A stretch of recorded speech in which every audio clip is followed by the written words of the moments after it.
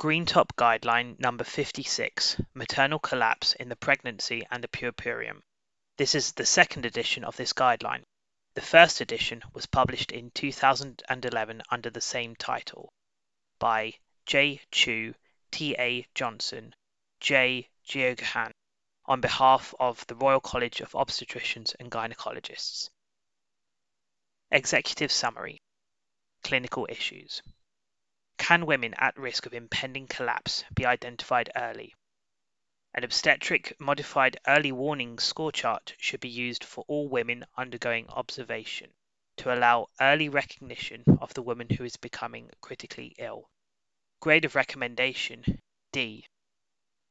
What are the causes of maternal collapse? Maternal collapse can result from a number of causes.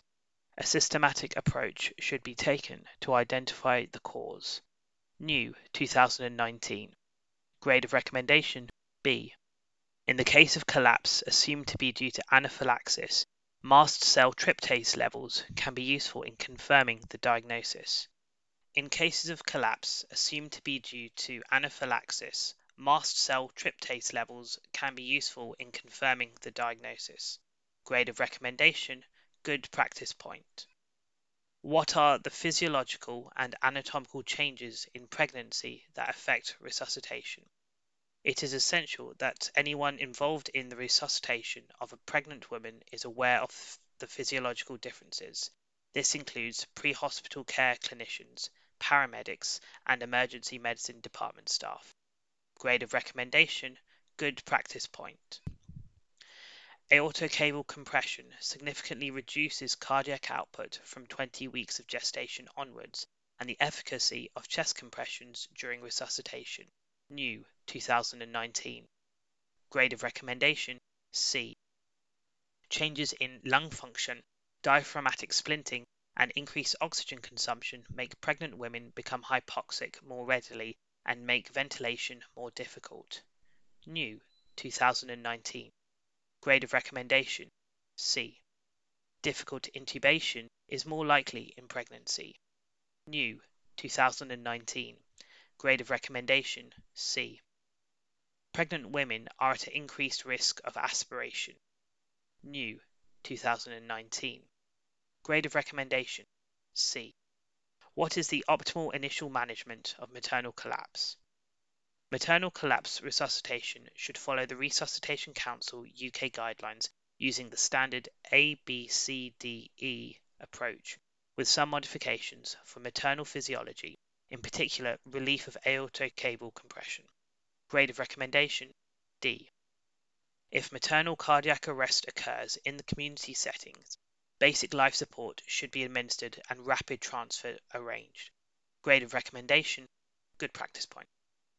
Manual displacement of the uterus to the left is effective in relieving aortocaval compression in women above 20 weeks gestation, or where the uterus is palpable at or above the level of the umbilicus. This permits effective chest compression in the supine position in the event of cardiac arrest. Grade of recommendation D. A left lateral tilt of the woman from head to toe at an angle of 15 to 30 degrees on a firm surface will relieve aortocaval compression in the majority of pregnant women and still allow effective chest compression to be performed in the event of cardiac arrest. Grade of recommendation C. In the cases of major trauma, the spine should be protected with a spinal board before any tilt is applied. In the absence of a spinal board, manual displacement of the uterus should be used. New 2019. Grade of recommendation good practice point.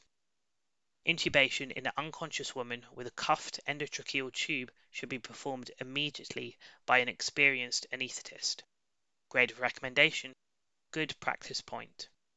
Supplemental high-flow oxygen should be administered as soon as possible to counteract rapid deoxygenation. Grade of recommendation good practice point. Bag and mask ventilation or insertion of a simple supraglottic airway should be undertaken until intubation can be achieved. Grade of recommendation good practice point. If the airway is clear and there is no breathing, chest compressions should be commenced immediately. Grade of recommendation B. 2 wide-bore cannulae, minimum 16 gauge, should be inserted as soon as possible. If peripheral venous access is not possible, early consideration of central venous access, intraosseous access, or venous cut-down should be considered. Grade of recommendation, good practice point. There should be an aggressive approach to volume replacement, although caution should be exercised in the context of preeclampsia or eclampsia. Grade of recommendation, good practice point. Abdominal ultrasound by a skilled operator can assist in the diagnosis of concealed hemorrhage. Grade of recommendation, C. Same defibrillation energy levels should be used as in a non-pregnant woman. Grade of recommendation, B. There should be no alteration in algorithm drugs or doses used in the Resuscitation Council UK protocol. Grade of recommendation, good practice point. Common reversible causes of maternal cardiopulmonary arrest should be considered throughout the resuscitation process. Grade of recommendation, D. Resuscitation efforts should be continued until a decision is taken by the consultant obstetrician and consultant anaesthetist to discontinue resuscitation efforts. This decision should be made in consensus with the cardiac arrest team. Grade of recommendation, good practice point. When, where, and how should perimortem caesarean sections, PMCS, be performed? In women over 20 weeks of gestation, if there is no response to correctly performed CPR within 4 minutes of maternal collapse, or if resuscitation is continued beyond this, then perimortem caesarean section should be undertaken to assist maternal resuscitation. Ideally, this should be achieved within 5 minutes of the collapse. Grade of recommendation, D. Perimortem caesarean section should not be delayed by moving the woman. It should be performed where the maternal collapse has occurred and resuscitation is taking place. Grade of recommendation, good practice point. The operator should use the incision which will facilitate the most rapid access. This may be a midline vertical incision or a suprapubic transverse incision. Grade of recommendation, good practice point. A scalpel and umbilical cord clamps or alternative ligatures should be available on the resuscitation trolley in all areas where maternal collapse may occur, including the accident and emergency department. Grade of recommendation, good practice point. What does the ongoing management consist of? Senior staff with appropriate experience should be involved at an early stage. Grade of recommendation, good practice point. Transfer should be supervised by an adequately skilled team with appropriate equipment. Grade of recommendation, good practice point. In the case of maternal collapse secondary to antepartum hemorrhage, the fetus and placenta should be delivered promptly to allow control of the hemorrhage. Grade of recommendation, good practice point. In the case of massive placental abruption, caesarean section may occasionally be indicated even if the fetus is dead to allow rapid control of the hemorrhage. Grade of recommendation, good practice point. Intravenous tranexamic acid significantly reduces mortality due to postpartum hemorrhage. New 2019. Grade of recommendation, A. Massive pulmonary embolism should be treated according to the RCOG Green Top Guideline number 37B, acute management of thrombosis and embolism during pregnancy and the puerperium. New 2019. Grade of recommendation, D. The management of amniotic fluid embolism, AFE, is supportive rather than specific, as there is no proven effective therapy. Grade of recommendation, good practice point. Early involvement of senior experienced staff, including midwives, obstetricians, anaesthetists, hematologists, and intensivists, is essential to optimize outcome. Grade of recommendation, good practice point. Coagulopathy needs early, aggressive treatment, including the use of fresh frozen plasma. Grade of recommendation, good practice point. Recombinant factor 7 should only be used if coagulopathy can be corrected by massive blood component replacement, as it causes poorer outcomes in women with amniotic fluid embolism. New, 2019. Grade of recommendation, C. After successful resuscitation, cardiac cases should be managed by an expert cardiology team. Grade of recommendation, good practice point. Septic shock should be managed in accordance with the Surviving Sepsis Campaign guidelines. Grade of recommendation, D. The antidote to magnesium toxicity is 10 mL 10% calcium gluconate or 10 mL 10% calcium chloride given by slow intravenous injection. Grade of recommendation, good practice point. If local anesthetic toxicity is suspected, stop injecting immediately. Grade of recommendation, good practice point. Lipid rescue should be used in cases of collapse secondary to local anesthetic toxicity. Grade of recommendation, C. Intralipid, 20%, should be available in all hospitals offering maternity services. Grade of recommendation, good practice point. Manage arrhythmias as usual, recognizing that they may be very refractory to treatment. Grade of recommendation, good practice point. All cases of lipid rescue should be reported to NHS Improvement and the Lipid Rescue site. Grade of recommendation, good practice point. Eclampsia should be managed in accordance with the NICE Clinical Guidelines 107, Hypertension in Pregnancy, Diagnosis and Management. New, 2019. Grade of recommendation, D. Neuroradiologists and neurosurgeons should be involved in the care of pregnant women with intracranial hemorrhage at the earliest opportunity. New, 2019. Grade of recommendation, good practice point.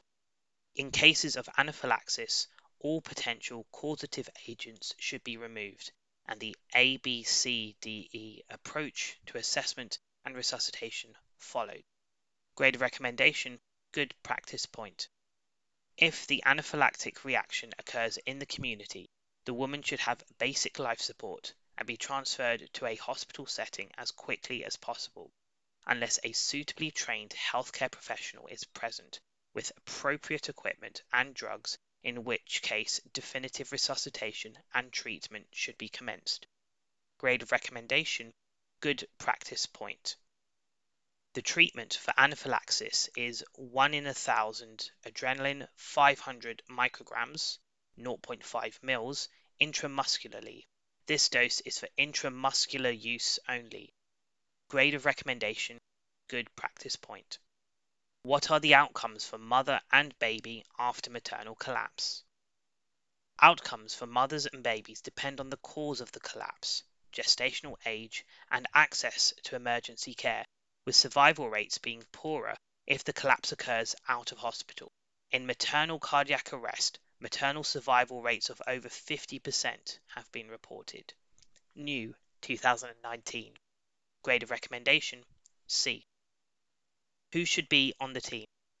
In addition to the general arrest team, there should also be a senior midwife, an obstetrician, and an obstetric anaesthetist in the team in cases of maternal collapse. Grade of recommendation, good practice point. The most senior obstetrician and senior anaesthetist should be called at the time of a cardiopulmonary arrest call. Grade of recommendation, good practice point. The neonatal team should be called if early delivery is likely, antepartum collapse over 22 weeks gestation. Grade of recommendation, good practice point. Where the woman survives, a consultant intensivist should be involved as soon as possible. Grade of recommendation, good practice point. Clinical governance. Documentation. Accurate documentation is essential in all cases of maternal collapse, whether or not resuscitation is successful. Grade of recommendation, good practice point. Incident reporting. All cases of maternal collapse should generate a clinical incident form, and the care should be reviewed through the clinical governance process. Grade of recommendation, good practice point. All cases of maternal death should be reported to Embrace UK, new 2019. Grade of recommendation, D. Training. All generic life support training should consider the adaptation of CPR in pregnant women. Grade of recommendation, good practice point. All maternity staff should have annual formal multidisciplinary training in generic life support and the management of maternal collapse. Grade of recommendation, good practice point. Life support training improves resuscitation skills. Grade of recommendation, A. Small group, multidisciplinary, interactive, practical training is recommended to improve the management of maternal collapse. Grade of recommendation, C. Debriefing. Debriefing is recommended for the woman, the family, and the staff involved in the event. Grade of recommendation, good practice point. Section 1. Purpose and scope. Maternal collapse is a rare but life-threatening event with a wide-ranging etiology. The outcome primarily for the mother, but also the fetus, depends on prompt and effective resuscitation. The purpose of this guideline is to discuss the identification of women at an increased risk of maternal collapse and the different causes of maternal collapse, to delineate the initial and ongoing management of maternal collapse, and review the maternal and neonatal outcomes. It covers both hospital and community settings and includes all gestations and the postpartum period. The resuscitation team and equipment and training requirements will also be covered. Section 2. Introduction and background epidemiology. Maternal collapse is defined as an acute event involving the cardiorespiratory systems and/or central nervous systems, resulting in a reduced or absent conscious level, and potentially cardiac arrest and death at any stage in pregnancy and up to 6 weeks after birth. Importantly, if maternal collapse, which is not as the result of cardiac arrest, is not treated effectively, maternal cardiac arrest can then occur.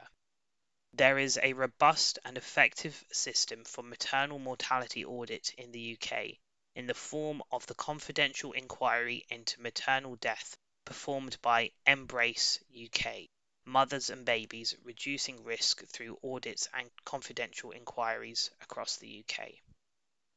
However, the incidence of maternal collapse or severe maternal morbidity is unknown, as morbidity data is not routinely collected. Even when it is not collected in a standardized way to facilitate comparisons. See reference. The incidence of cardiac arrest in pregnancy is much rarer than maternal collapse at around 1 in 36,000 maternities. Reference 2.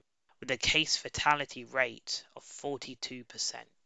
In a UK study, a total of 25% of cardiac arrests in pregnancy were secondary to anesthesia, and all were associated with a 100% survival rate. See reference 2. It is accepted that lessons can be learned from severe morbidity and near misses, and Embrace UK now undertake targeted maternal morbidity confidential inquiries. See reference 3. The UK Obstetric Surveillance System, UCOS, run by the National Perinatal Epidemiology Unit, has made a significant contribution towards the study of rare events and maternal morbidity. See reference 4. Severe maternal morbidity data were collected across Scotland for 10 years and published in 2014. See reference 5. A woman was defined as having a severe maternal morbidity event, even if there was a risk of maternal death without timely intervention.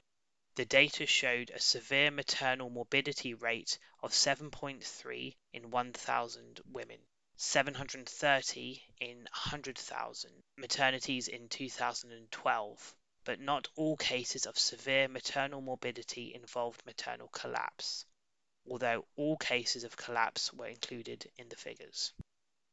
A publication from Ireland showed a severe maternal morbidity rate of 6.35 in 1,000, 635 in 100,000 births in 2015. See reference 6. These reports demonstrate that the rate of maternal morbidity has increased year on year. This is likely to reflect the changing demographics of women and better reporting, rather than a decline in care. See reference 7. Between 2012 and 2014, the maternal mortality rate was 8.5 in 100,000 in the UK. See reference 3. However, not all maternal collapse results in maternal death. Thus, the true rate of maternal collapse is unknown. Whilst maternal collapse is such an uncommon event, the consequences are potentially devastating. Therefore, it is essential that the clinical teams are skilled in initial effective resuscitation techniques and are able to investigate and diagnose the cause of the collapse to allow appropriate, directed, ongoing management. Unfortunately, in reports regarding morbidity, see references 5 and 6, and the Embrace Report 2016, reference 3, areas of substandard care continue to be identified, including poor resuscitation skills. However, it should also be remembered that death and disability may result despite excellent care. It should be noted that vasovagal attacks and epileptic seizures, reference 8, are the most common causes of maternal collapse and are not covered by this guideline. Section 3. Identification and assessment of evidence. This guideline was developed in accordance with standard methodology for producing Royal College of Obstetricians and Gynecologists (RCOG) Green Top Guidelines. The Cochrane Library, including the Cochrane Database of Systematic Reviews and the Database of Abstracts of Reviews of Effects, DARE, Embase, TRIP, Medline, and PubMed, electronic databases, were searched for relevant randomized controlled trials, RCTs, systematic reviews, and meta-analyses. The search was restricted to articles published up to June 2018. The databases were searched using the relevant medical subject headings, MESH terms, including all subheadings, and this was combined with a keyword search. Search words included labor complications, maternal morbidity, maternal mortality, pregnancy complications, and heart arrest. The search was restricted to humans and the English language. The National Library for Health and the National Guideline Clearinghouse were also searched for relevant guidelines and reviews. Where possible, recommendations are based on available evidence. In the absence of published evidence, these have been annotated as good practice points.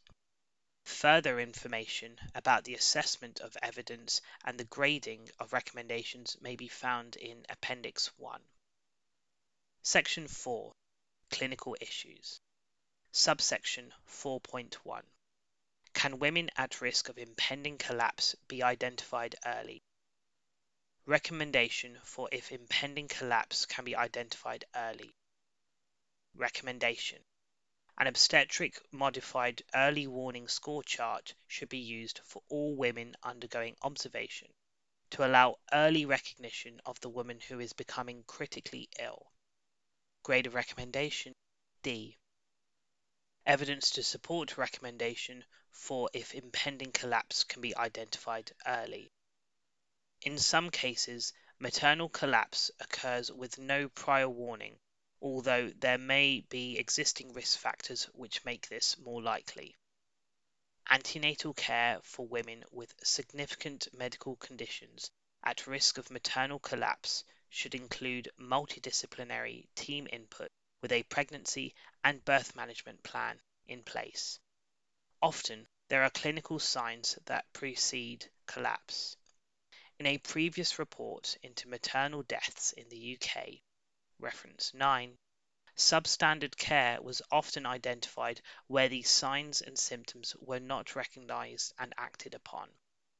The Embrace UK report, published in 2016, recommended a national obstetric early warning scoring system should be introduced and used for all obstetric women, including those being cared for outside the obstetric setting.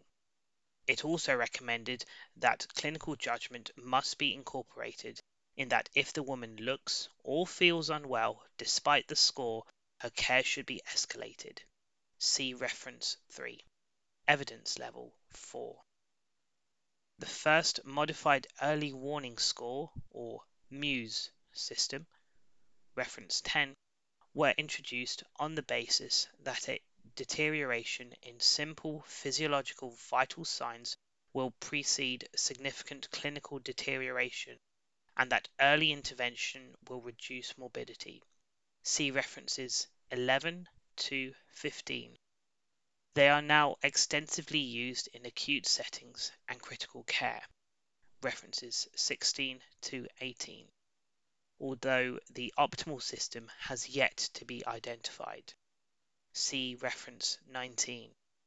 Evidence level 2++. Despite this, the MEWS systems have not been demonstrated to be highly effective, even when their use has triggered input from a specialized medical emergency team. See reference 20. Although their use is recommended by the National Institute for Health and Care Excellence, NICE, reference 21, and Embrace UK, reference 3, this is based on informal consensus rather than evidence. Evidence level 4. The physiological changes of pregnancy may render the existing MEWS system inappropriate, reference 22, and no validated system for use in pregnant women currently exists. Because of this, many maternity hospitals have developed their own modified MEWS system, so local training is required, and there is ongoing work in the UK to try and develop a national obstetric MEWS system.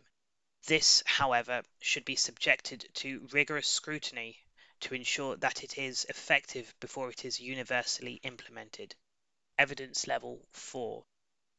The National Early Warning Score 2, News 2, reference 23, is endorsed by NHS England and NHS Improvement, but is not recommended for women who are more than 20 weeks pregnant because the physiological response to acute illness can be modified in pregnancy. With that in mind, it would seem reasonable to consider the use of News 2 in women who are less than 20 weeks pregnant. The timing of the use of News 2 postpartum is uncertain, as the physiological changes of pregnancy are largely returned to pre-pregnancy levels by 48 hours, although full return can take up to 6 weeks. Evidence level 4. It is also important to consider the potential risks associated with the use of different scoring systems in the same organization for the same patient, depending on their stage of pregnancy. A scoring system may still miss an unwell patient, and a high level of clinical suspicion should be present if a patient looks unwell, even if her MEWS or Modified Early Obstetric Warning Score MEOWS or News 2 score is normal. Subsection 4.2. What are the causes of maternal collapse? Recommendation for the causes of maternal collapse. Recommendation. Maternal collapse can result from a number of causes. A systematic approach should be taken to identify the cause. Grade of recommendation D. Evidence to support the recommendation for the causes of maternal collapse. Maternal collapse can result from many causes which may or may not be pregnancy related. A systematic approach to assessment facilitates identification of the cause of collapse. If the cause is reversible, the survival rates are greater, reference 24, and those for which specific treatments exist must be rapidly considered. A systematic A, B, C, D, E approach should enable the clinical team to identify the most common causes of collapse. For ease of memory, these are divided by the Resuscitation Council UK into the 4 T's and 4 H's. See reference 24. In pregnant women, eclampsia and intracranial hemorrhage should be added. Other specific obstetric causes could also be present and should be considered systematically. Please see Appendix 2. Due to the lack of robust morbidity data regarding collapse, maternal deaths are often used as a reference point. The common causes of maternal collapse are discussed below, but this is not an exhaustive list, as this is beyond the scope of this clinical guideline. Evidence Level 4. Subsection 4.2.1 Hemorrhage. Major obstetric hemorrhage has an estimated incidence of 6 in 1,000 maternities. See reference 5. This is among the most common causes of maternal collapse and was responsible for 13 maternal deaths between 2012 and 2014. See reference 3. Causes of major obstetric hemorrhage include postpartum hemorrhage, major antepartum hemorrhage from placenta previa, placental abruption, uterine rupture, and ectopic pregnancy. In most cases of massive hemorrhage leading to collapse, the cause is obvious, but concealed hemorrhage should not be forgotten, including following caesarean section and ruptured ectopic pregnancy. Other rarer causes of concealed hemorrhage include splenic artery rupture, reference 25, and hepatic rupture. Blood loss is often difficult to estimate, references 26 and 27.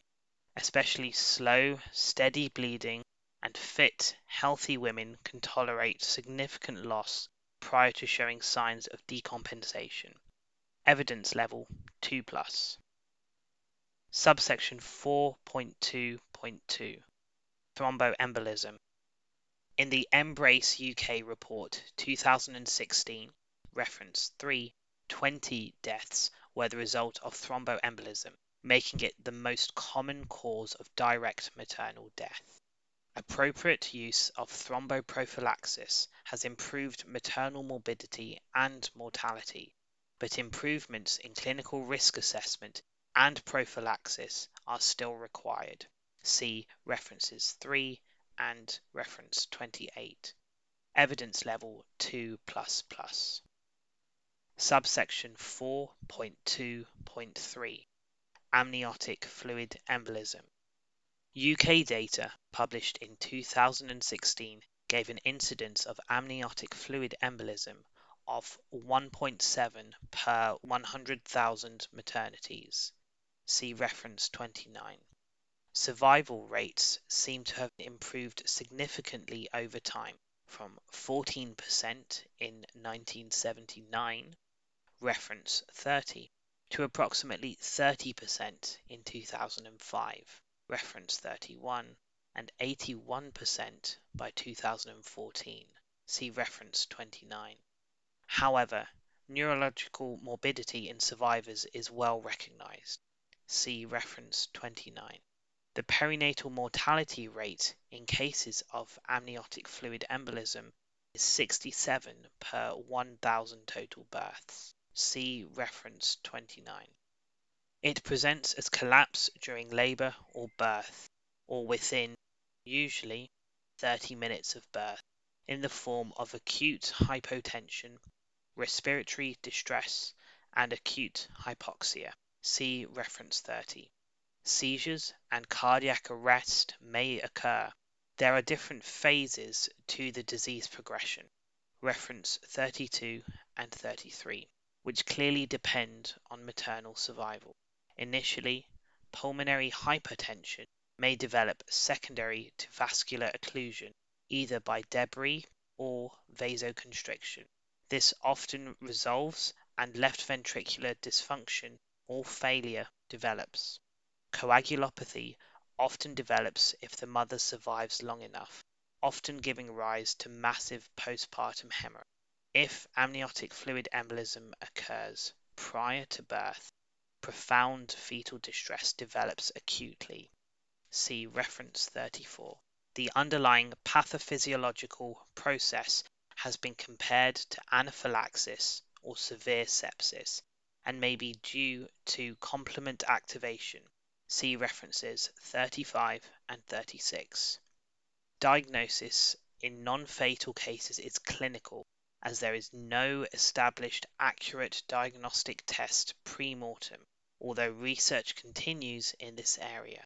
See reference 37. Evidence level 2++. Subsection 4.2.4 Cardiac disease. Cardiac disease was the most common overall cause of indirect maternal death in the Embrace UK Report 2016, reference 3, being responsible for 51 maternal deaths between 2012 and 2014. The majority of deaths secondary to cardiac causes occur in women with no previous history, references 2 and 3, and almost 1 in 5 deaths occurred in an ambulance or accident and emergency department. See references 2 and 38. Therefore, paramedics and accident and emergency staff must be familiar with the management of maternal collapse. The main causes of maternal death are ischemia and sudden arrhythmic cardiac death with a structurally normal heart. See reference 3. Most cardiac events have preceding signs and symptoms. Aortic root dissection, although usually associated with an inherited aortopathy, e.g.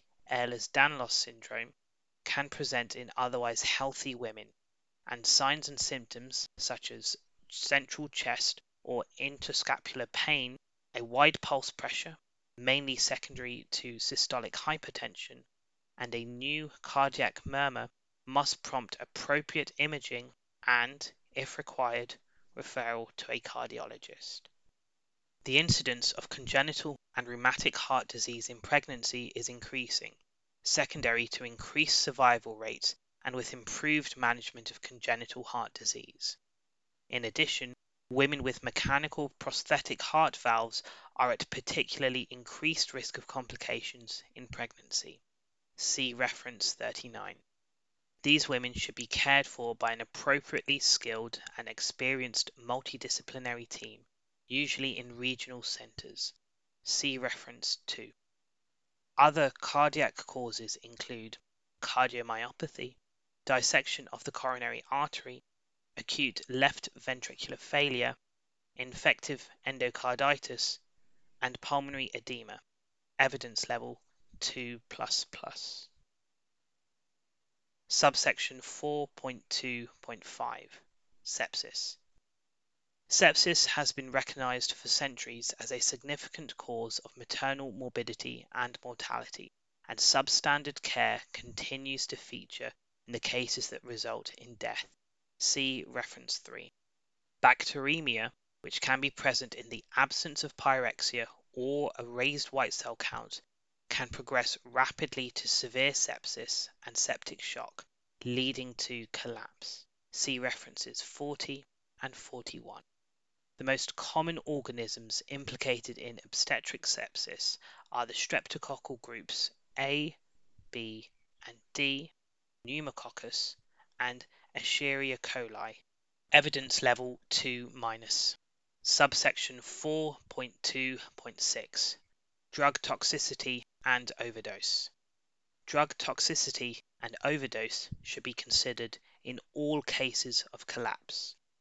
Substance misuse should be remembered as a potential cause of collapse, especially outside of hospital. In terms of therapeutic drug toxicity, commonly used drugs in obstetric practice are magnesium sulfate in the presence of renal impairment and local anesthetic agents. Toxic effects associated with local anesthetics usually result from excessively high plasma concentrations. This can be either as a result of inadvertent intravenous injection or systemic absorption of toxic amounts administered via appropriate routes, epidural, local infiltration, etc. On intravenous injection, convulsions and cardiovascular collapse may occur very rapidly. Local anesthetic toxicity resulting from systemic absorption of the local anesthetic may occur sometime after the initial injection. Effects initially include a feeling of inebriation and lightheadedness, followed by sedation, circumoral paresthesia and twitching. Convulsions can occur in severe toxicity. Signs of severe toxicity include sudden loss of consciousness with or without tonic-clonic convulsions and cardiovascular collapse, sinus bradycardia, conduction blocks, asystole, and ventricular tachyarrhythmias can all occur. See reference 42. Evidence level 4. In terms of local anesthetics, total spinal block or high spinal or epidural block are rare. A high index of suspicion is needed in cases of maternal collapse following spinal anesthesia or epidural top-up. Appropriate training of medical and midwifery staff to recognize the signs and symptoms of high block is essential. Subsection 4.2.7 Eclampsia. Eclampsia as the cause of maternal collapse is usually obvious in the inpatient setting. Often, the diagnosis of preeclampsia has already been made and the seizure witnessed. In the community setting, fitting after 20 weeks gestation may be attributable to eclampsia, notably where there is no known history of epilepsy. However, epilepsy should always be considered in cases of maternal collapse associated with seizure activity. See reference 8. Subsection 4.2.8 Intracranial hemorrhage. Intracranial hemorrhage is a significant complication of uncontrolled, particularly systolic, hypertension, but can also result from ruptured aneurysms and arteriovenous malformations. The initial presentation may be maternal collapse, but often severe headaches precedes this. Subsection 4.2.9 Anaphylaxis. Recommendations for anaphylaxis. Recommendation. In cases of collapse assumed to be due to anaphylaxis, mast cell tryptase levels can be useful in confirming the diagnosis. Grade of recommendation, good practice point. Evidence to support recommendation for anaphylaxis. Anaphylaxis is a severe, life-threatening, generalized or systemic hypersensitivity reaction. Reference 43. Resulting in respiratory, cutaneous, and circulatory changes, and possibly gastrointestinal disturbance and collapse. There is significant intravascular volume redistribution, which can lead to decreased cardiac output. Acute ventricular failure and myocardial ischemia may occur. Upper airway occlusion secondary to angioedema, bronchospasm, and mucus plugging of smaller airways all contribute to significant hypoxia and difficulties with ventilation. Common triggers are a variety of drugs, latex, animal allergens, and foods. The incidence of severe perioperative obstetric anaphylaxis is between 1 and 3.5 per 100,000, with a mortality rate of approximately 1%. See reference 44. Anaphylaxis is likely when all of the following three criteria are met. Sudden onset and rapid progression of symptoms, life-threatening airway and/or breathing and/or circulation problems, skin and/or mucosal changes, flushing, urticaria, angioedema. Exposure to a known allergen for the woman supports the diagnosis. Many cases occur with no previous history. Mast cell tryptase levels can be useful in confirming the diagnosis. As a minimum, one sample at 1 to 2 hours after the start of symptoms should be taken. Ideally, though, 3 timed samples should be taken as soon as possible after resuscitation has started, without delaying resuscitation, 1 to 2 hours after the start of symptoms, and 24 hours later. See reference 44. Evidence level 4. Subsection 4.2.10. Other causes. These include hypoglycemia, hyponatremia, reference 45, and other metabolic and electrolyte disturbances. Other causes of hypoxia include airway obstruction secondary to aspiration or foreign body, air embolism, tension pneumothorax, cardiac tamponade secondary to trauma or dissection, and hypothermia. From an anesthetic perspective, the main cause of collapse would be local anesthetic toxicity or failed tracheal intubation. There will be other very unusual and rare causes of maternal collapse, but detailed discussion of all causes is beyond the scope of this guideline. Subsection 4.3. What are the physiological and anatomical changes in pregnancy that affect resuscitation?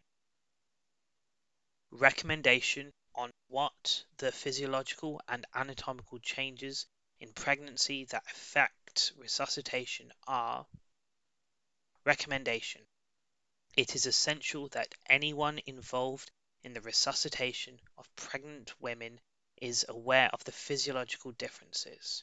This includes pre-hospital care clinicians, paramedics, and emergency medicine department staff. Grade of recommendation, good practice point. Evidence to support the recommendation on what the physiological and anatomical changes in pregnancy that affect resuscitation are. Pregnant women undergo a variety of physiological changes that can accelerate the development of hypoxia and acidosis and make ventilation more difficult. See reference 46. These changes are listed in Appendix 3. Also see reference 47. And combined with other physical changes make resuscitation during pregnancy more challenging. It is essential that anyone involved in the resuscitation of a pregnant woman is aware of these differences. This includes paramedics, critical care staff, and emergency medicine department staff. Evidence level 2+. Subsection 4.3.1. Aortocable compression. Recommendation on aortocable compression. Recommendation. Aortocable compression significantly reduces cardiac output from 20 weeks of gestation onwards and the efficacy of chest compressions during resuscitation. Grade of recommendation, C. Evidence to support recommendations on aortocable compression. From around 20 weeks of gestation onwards, the gravid uterus reduces venous return in the supine position. As a consequence, cardiac output is reduced by up to 30 to 40%. See reference 48. Supine hypotension itself can precipitate maternal collapse, which is usually reversed by turning the woman into the left lateral position. Evidence level 2+. When cardiopulmonary arrest occurs, chest compressions are needed to produce a cardiac output. In the non-pregnant situation, they achieve around 30% of the normal cardiac output. See references 49 to 51. Aortocabal compression further reduces cardiac output to approximately 10% of the non-pregnant cardiac output. See reference 52. Therefore, cardiopulmonary resuscitation, CPR, is less likely to be effective in a woman who is at 20 or more weeks of gestation. Evidence level 2+. Subsection 4.3.2 Respiratory changes. Recommendation for respiratory changes.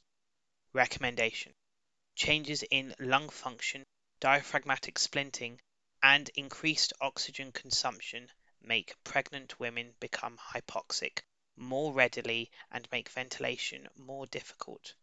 Grade of recommendation C. Evidence to support recommendations for respiratory changes. The increased progesterone level in pregnancy increases the respiratory drive, reference 53 and 54, leading to an increase in tidal volume and minute ventilation. Splinting of the diaphragm by an enlarged uterus reduces the functional residual capacity, FRC, and also makes ventilation more difficult. Reduction in the functional residual capacity, along with the markedly increased oxygen consumption of the fetoplacental unit, means that pregnant women become hypoxic much more rapidly during periods of hypoventilation. Evidence level 2+. Subsection 4.3.3 Intubation. Recommendation on intubation. Recommendation: difficult intubation is more likely in pregnancy. Grade of recommendation C. Evidence supporting the recommendation on intubation. Weight gain in pregnancy, large breasts inhibiting the working space, and laryngeal edema can all contribute to making intubation more difficult. See reference 55 and 56. Evidence level 2+. Subsection 4.3.4 Aspiration. Recommendation on aspiration. Recommendation: pregnant women are at an increased risk of aspiration. Grade of recommendation C. Evidence supporting the recommendation on aspiration. Pregnant women are at a significantly higher risk of regurgitation and aspiration, secondary to the progesterone effect relaxing the lower esophageal sphincter, along with the raised intra-abdominal pressure secondary to the gravid uterus.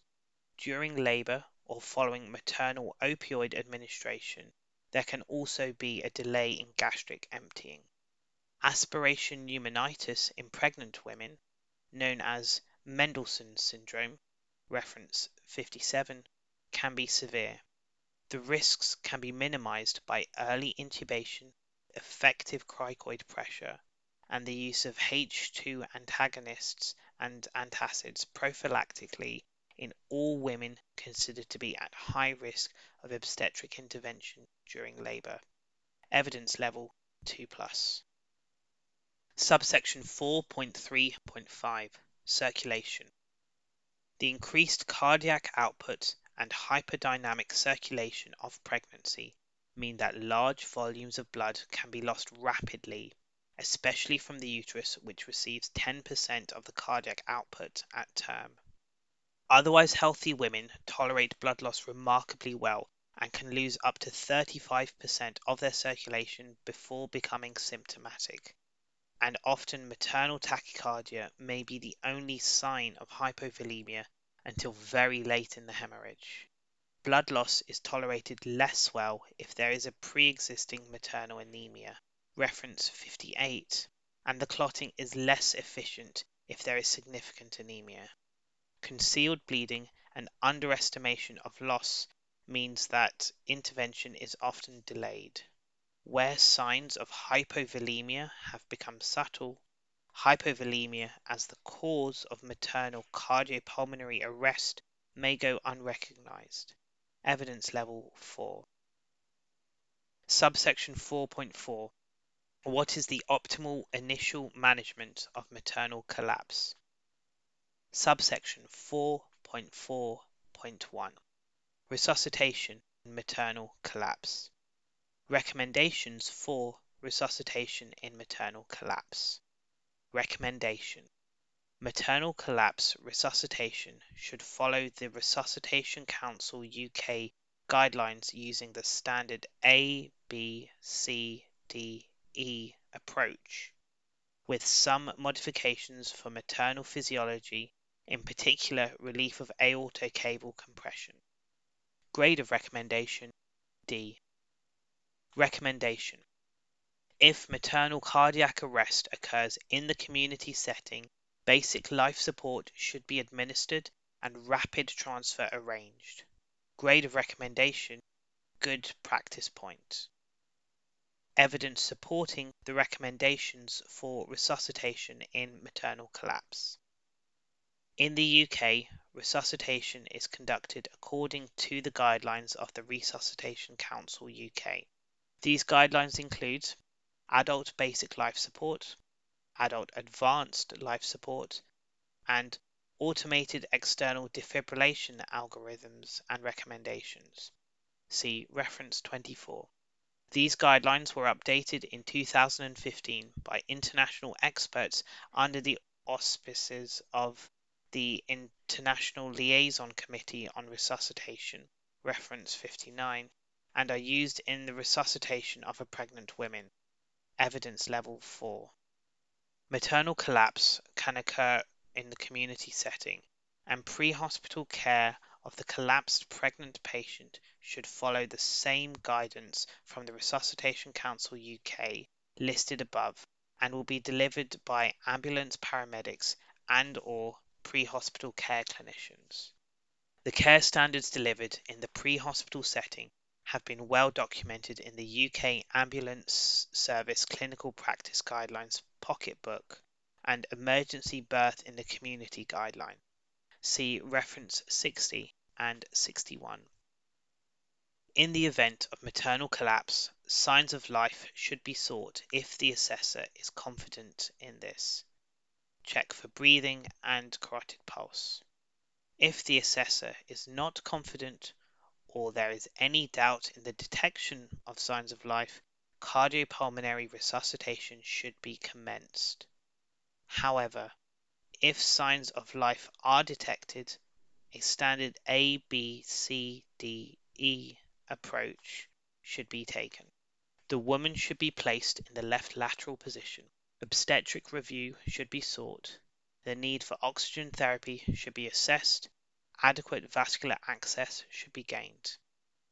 An alert verbal stimulus, pain stimulus, unresponsive, AVPU assessment should be undertaken as an alteration of consciousness can be a sign of critical illness.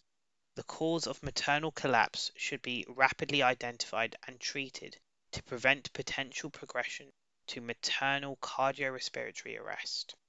Ongoing regular ABCDE assessment should be performed as the risk of progression to cardiac arrest remains until the cause of collapse is treated. Assessment of fetal well-being should be undertaken after the ABCDE assessment. Appendix 4. If signs of life are not detected in the hospital setting, a cardiac arrest should be declared and the cardiac arrest team called. An emergency call for the obstetric anaesthetist, and neonatal resuscitation teams should be made. If undelivered and more than 22 weeks gestation, the consultant obstetrician and consultant anaesthetist should also attend. Standard basic life support should be initiated. See reference 62. Evidence level 4. From 20 weeks of gestation, changes in maternal physiology mean that adaptations are made to the resuscitation process.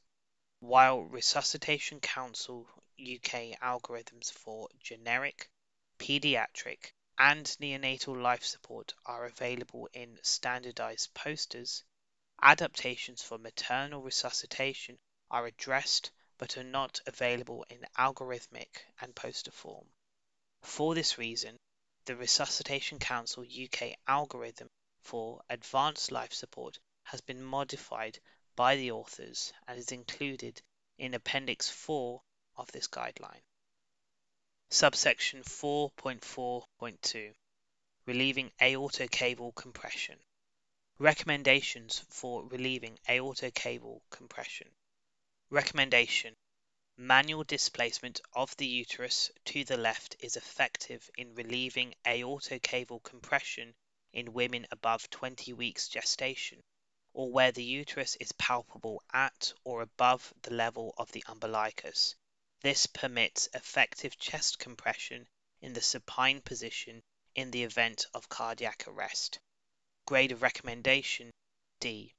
Recommendation: a left lateral tilt of the woman from head to toe at an angle of 15 to 30 degrees on a firm surface will relieve aortocable compression in the majority of pregnant women and still allow effective chest compressions to be performed in the event of a cardiac arrest.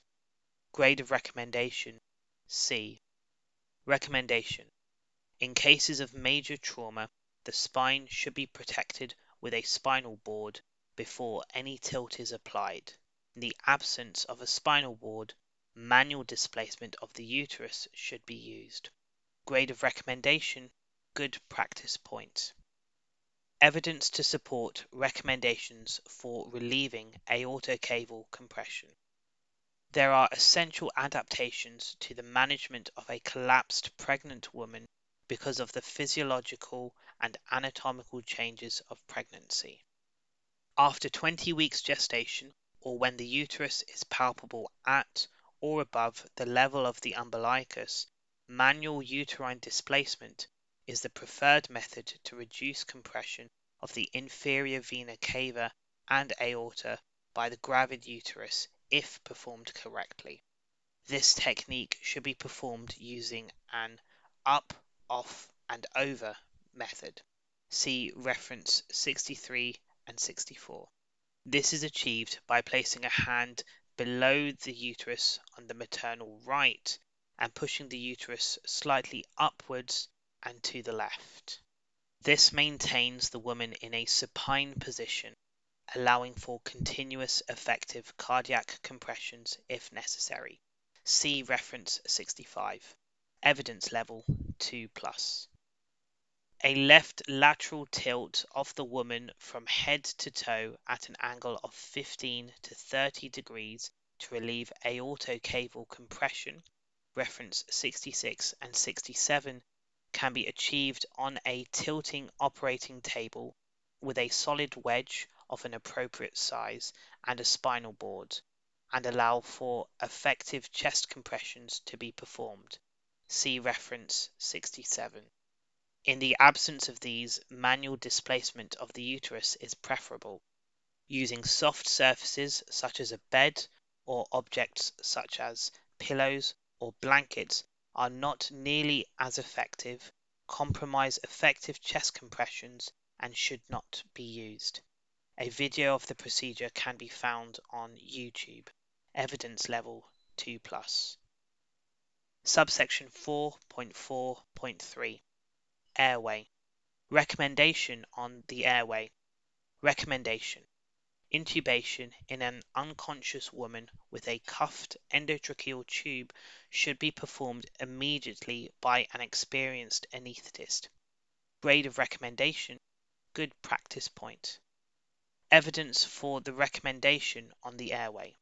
The airway in pregnancy is more vulnerable because of the increased risk of regurgitation and aspiration. See reference 63 and 69. For this reason, it is important to clear and protect the airway as early as possible. Intubation with a cuffed endotracheal tube should then be performed. This will protect the airway, ensure good oxygen delivery, and facilitate more efficient ventilation. Intubation can be more difficult in pregnancy, so this should be undertaken by someone with appropriate skills. Failed intubation is more common in the pregnant than non-pregnant patient, and a plan for failed intubation should always be considered. A full description of the failed intubation drill is available from the Difficult Airway Society. See reference 70. In brief, maintain oxygenation, call for help, supraglottic airway device, front of neck access. During cardiac arrest in a non-pregnant woman, it is acceptable to use a supraglottic device such as a laryngeal mask airway as an alternative to the endotracheal tube. See reference 71. In pregnant women, physiological changes in the airway such as hyperemia, hypersecretion, and edema lead to increased friability of the airway mucosa, causing bleeding and difficulties in visualization for intubation. See reference 69. Pregnant women are also more likely to regurgitate and aspirate in the absence of a secured airway, endotracheal tube, than a non-pregnant woman, and thus the early involvement of an appropriately skilled anaesthetist remains best practice. See reference 69. Evidence level 4. Waveform capnography must be used to confirm and continually monitor tracheal tube placement, and may be used to monitor the quality of CPR and to provide an early indication of return to spontaneous circulation. See reference 24. Appendix 5 of this guideline presents suggested equipment that should be available for cases where airway management may be difficult.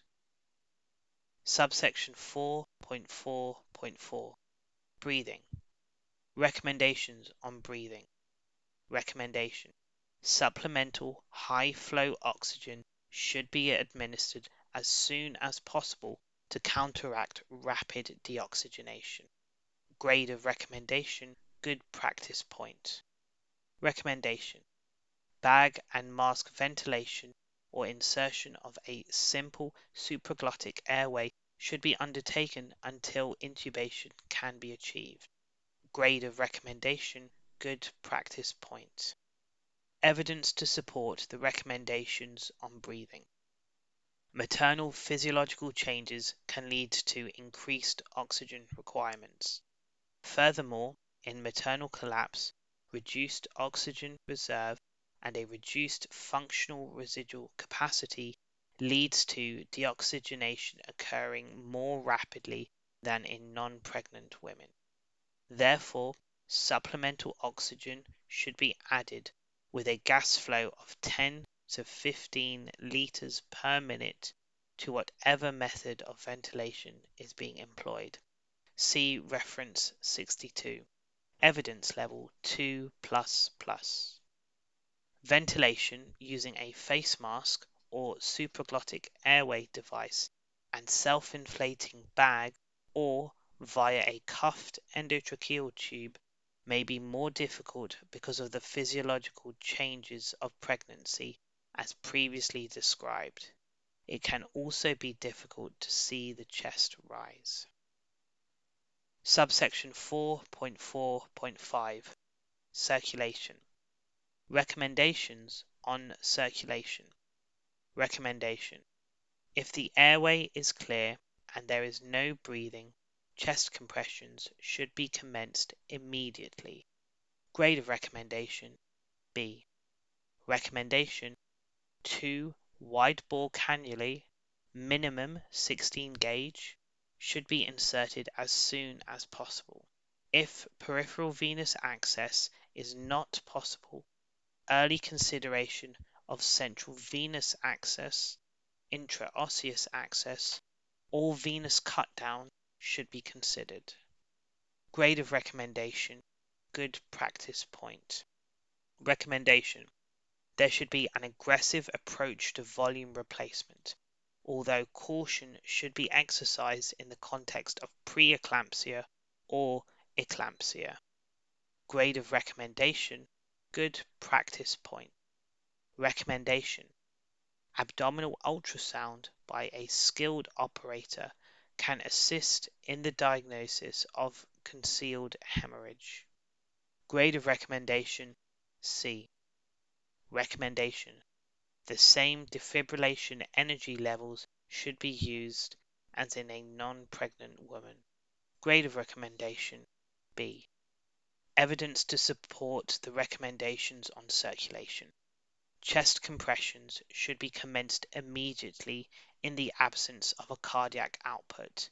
See reference 72. Compressions may be made difficult because of obesity and if the woman is in the tilted position. Hand position should be over the center of the chest, and it is important to ensure that the direction of compression is perpendicular to the chest wall. If a left lateral tilt is employed, then the angle of tilt must be taken into account when performing chest compression. Immediate and competent chest compressions have been found to have a direct impact on maternal outcome. See reference 72. Evidence level 2++. If there are two rescuers, one should be responsible for chest compressions and ventilation breaths, whilst the other should ensure aortocable decompression with manual uterine displacement. Once intubation is performed, the ratio of chest compressions to ventilation breaths should be desynchronized.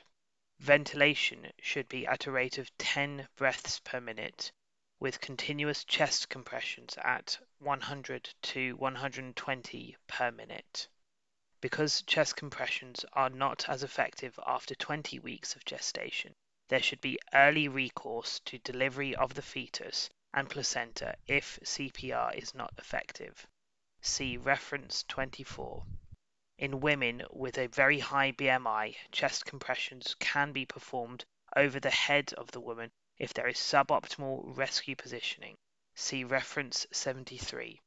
Evidence level 2++. Ideally, early vascular access will be obtained with wide-bore intravenous cannulae inserted above the level of the diaphragm. This allows the administration of fluids to not be affected by aortocable compression. If peripheral access is difficult, there should be early consideration of central venous access, intraosseous access, reference 74, or venous cut-down to aid volume replacement. If peripheral venous access is difficult, there should be early consideration of central venous access, intraosseous access, reference 74, or venous cut-down to aid volume replacement. Hemorrhage is the most common cause of maternal collapse and is a consequence of other causes of collapse. There must be a high index of suspicion for bleeding and awareness of the limitations of maternal clinical signs. Caution must be exercised in the clinical context of severe preeclampsia and eclampsia, where fluid overload can contribute to poor outcome. In the case where significant hemorrhage and preeclampsia or eclampsia exist, careful fluid management is essential. Very occasionally, ultrasound by a skilled operator can assist in the diagnosis of free fluid associated with intra-abdominal bleeding, although laparotomy should not be delayed if the findings are negative and/or the index of suspicion is high. See references 75 to 78. This, however, should not interfere with the resuscitation process. Evidence level 2+. If defibrillation is required, the same settings should be used as in the non-pregnant adult, as there is no change in thoracic impedance. See reference 79. Adhesive defibrillator pads are preferable to defibrillator paddles, and the left defibrillation pad should be applied lateral to the left breast. If the woman's breasts are large or engorged, defibrillator pads may need to be placed on the anterior and posterior precordium to optimize defibrillation energy transfer. See reference 72. The energy from the defibrillation shock is directed across the heart, and there is no evidence that shocks from a direct current defibrillator have an adverse effect on the fetus. Uterine monitors should be removed before shock delivery. Evidence level 2++. Subsection 4.4.6 Drugs. Recommendation on drugs. Recommendation. There should be no alteration in algorithm drugs or doses used in the Resuscitation Council UK protocols. Grade of recommendation, good practice point. Subsection 4.4.7 Other considerations. Recommendations for other considerations. Recommendation. Common reversible causes of maternal cardiopulmonary arrest should be considered throughout the resuscitation process. Grade of recommendation, D. Recommendation. Resuscitation efforts should be continued until a decision is taken by the consultant obstetrician and consultant anaesthetist to discontinue resuscitation efforts. This decision should be made in consensus with the cardiac arrest team. Grade of recommendation, good practice point. Evidence to support the recommendations for other considerations.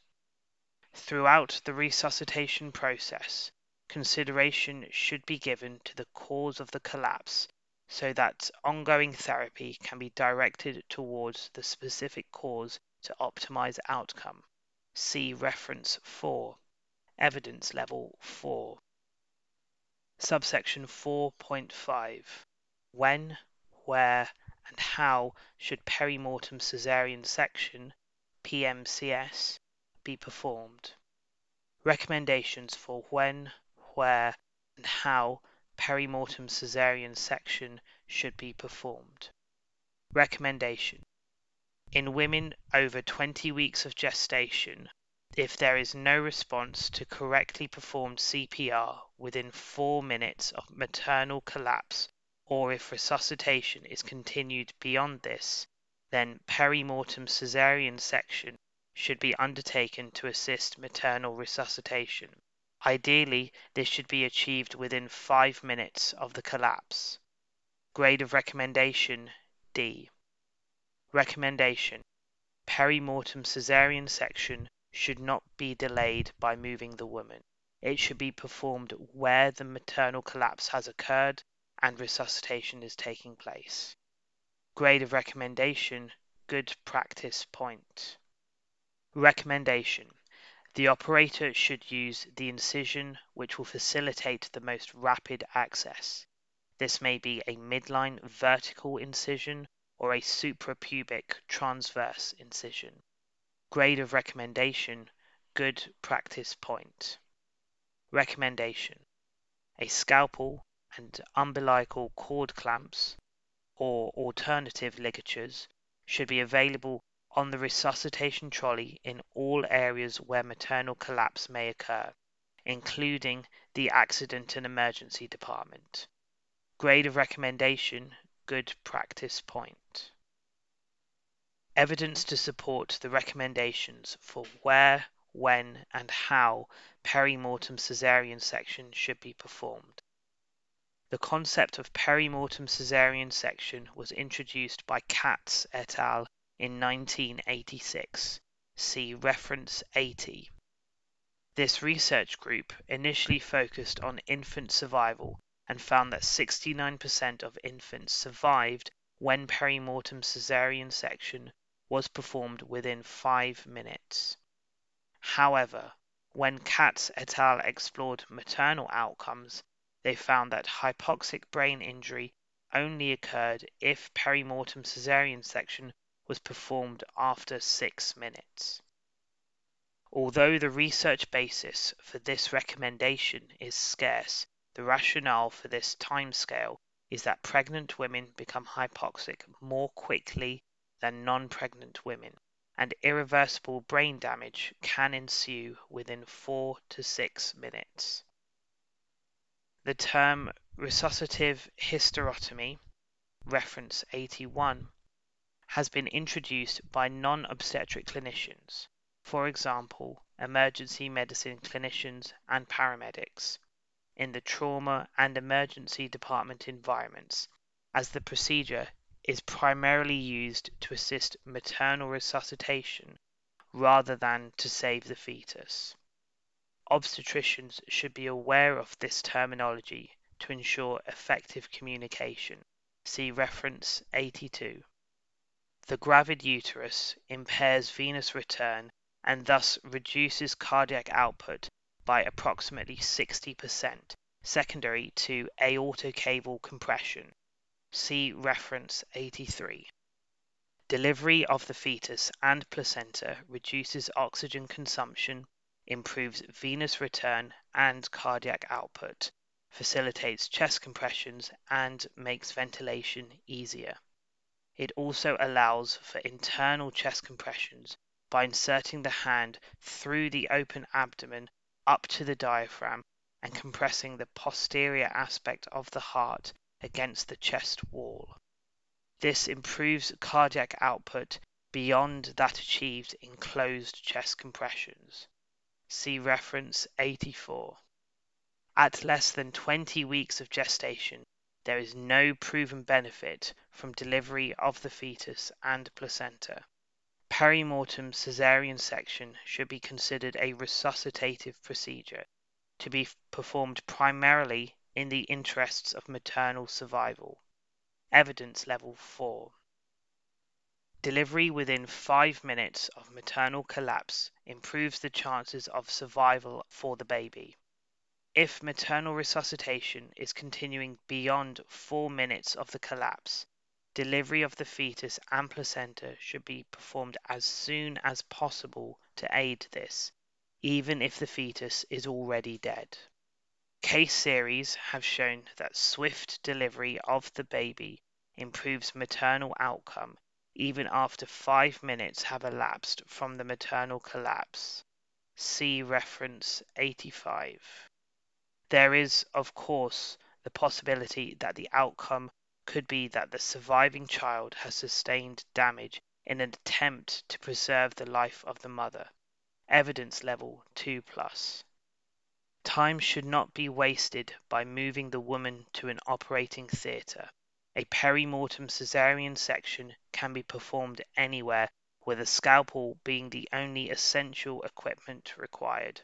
See reference 86 and 87. With no circulation, blood loss is minimal and no anesthetic is required. If resuscitation is successful following birth, there should be a prompt transfer to an appropriate environment at that point, as well as anesthesia and sedation to control ensuing hemorrhage and complete the operation. The doctrine of best interests of the patient would apply to conduct of this procedure being carried out without consent. Evidence level 4. In terms of the best incision to use, a midline abdominal incision and a classical uterine incision will give the most rapid access. However, many will be unfamiliar with this approach, and as delivery can be achieved rapidly with a transverse approach, the operator should use the approach they are most comfortable with. See reference 86. Manual uterine displacement can be stopped immediately prior to incision. If resuscitation is successful, the uterus and abdomen should be closed in the usual way to control blood loss and minimize the risk of infection. Where the resuscitation is not successful, the case should be discussed with the coroner or procurator fiscal to determine whether a post-mortem is required before any medical devices, such as lines or endotracheal tube, are removed, as per the Royal College of Pathologists recommendations. See reference 88. evidence level 2++. To ensure there are no delays in executing a perimortem caesarean section when indicated, the equipment necessary should be immediately available on the resuscitation trolley. All that is required is a fixed blade scalpel and 2 clamps for the umbilical cord. In the absence of a specific tray, a scalpel alone will enable delivery of the fetus and placenta and cutting of the umbilical cord, which can then be manually compressed until a clamp is found if the baby is alive. Subsection 4.6. What does the ongoing management consist of? Recommendations for what ongoing management consists of. Recommendation. Senior staff with appropriate experience should be involved at an early stage. Grade of recommendation, good practice point. Recommendation.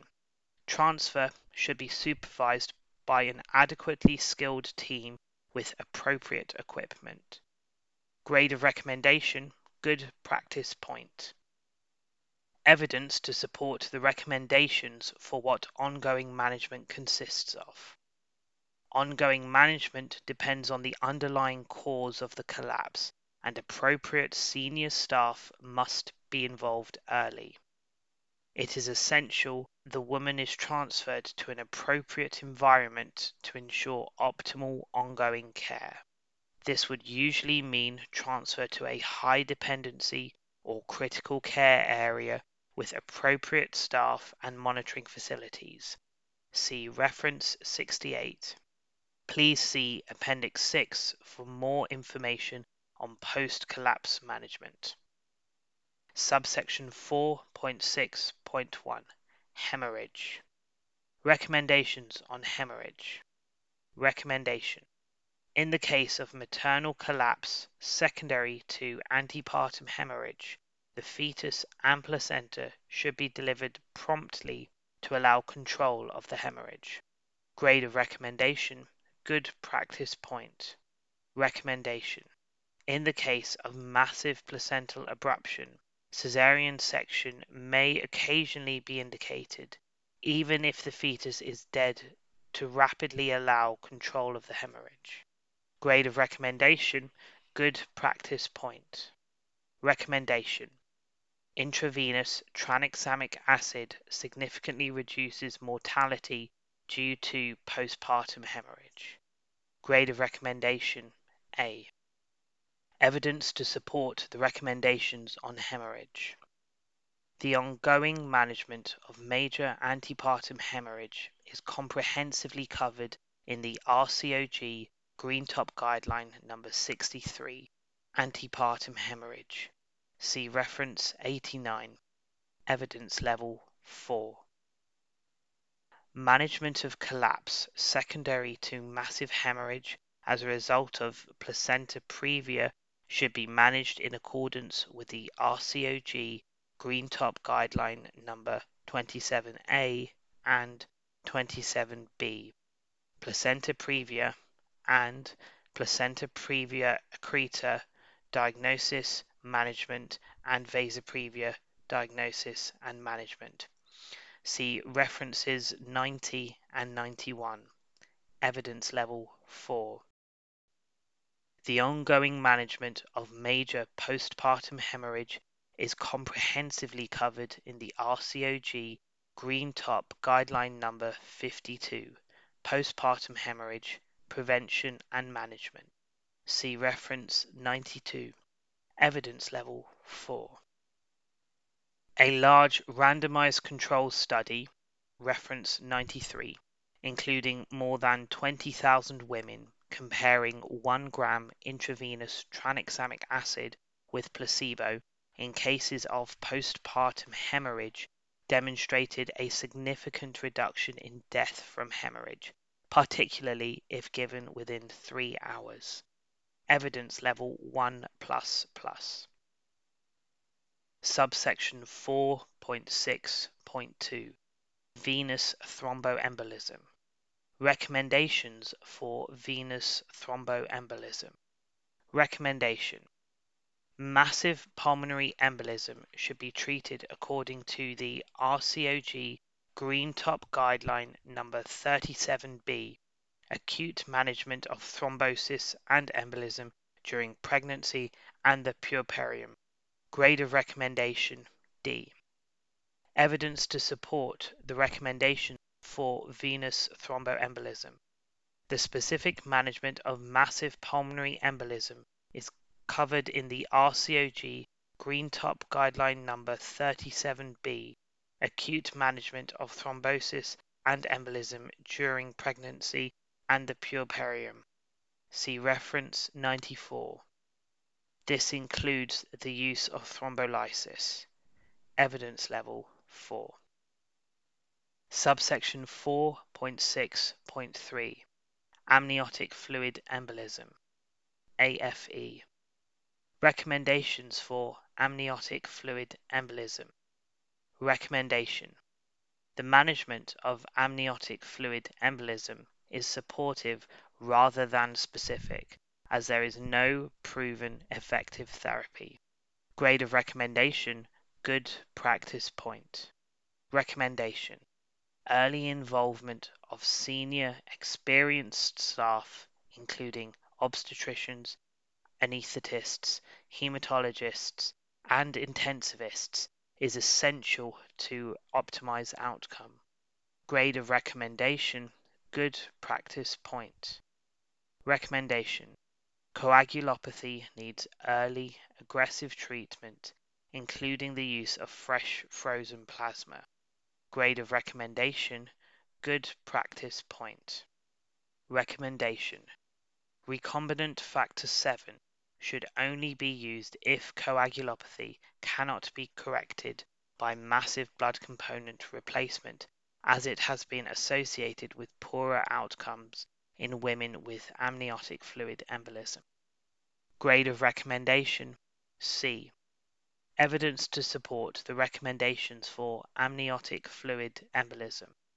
There is no proven effective therapy for the management of amniotic fluid embolism. It is therefore supportive rather than specific. See references 3 and 95. Evidence level 2++.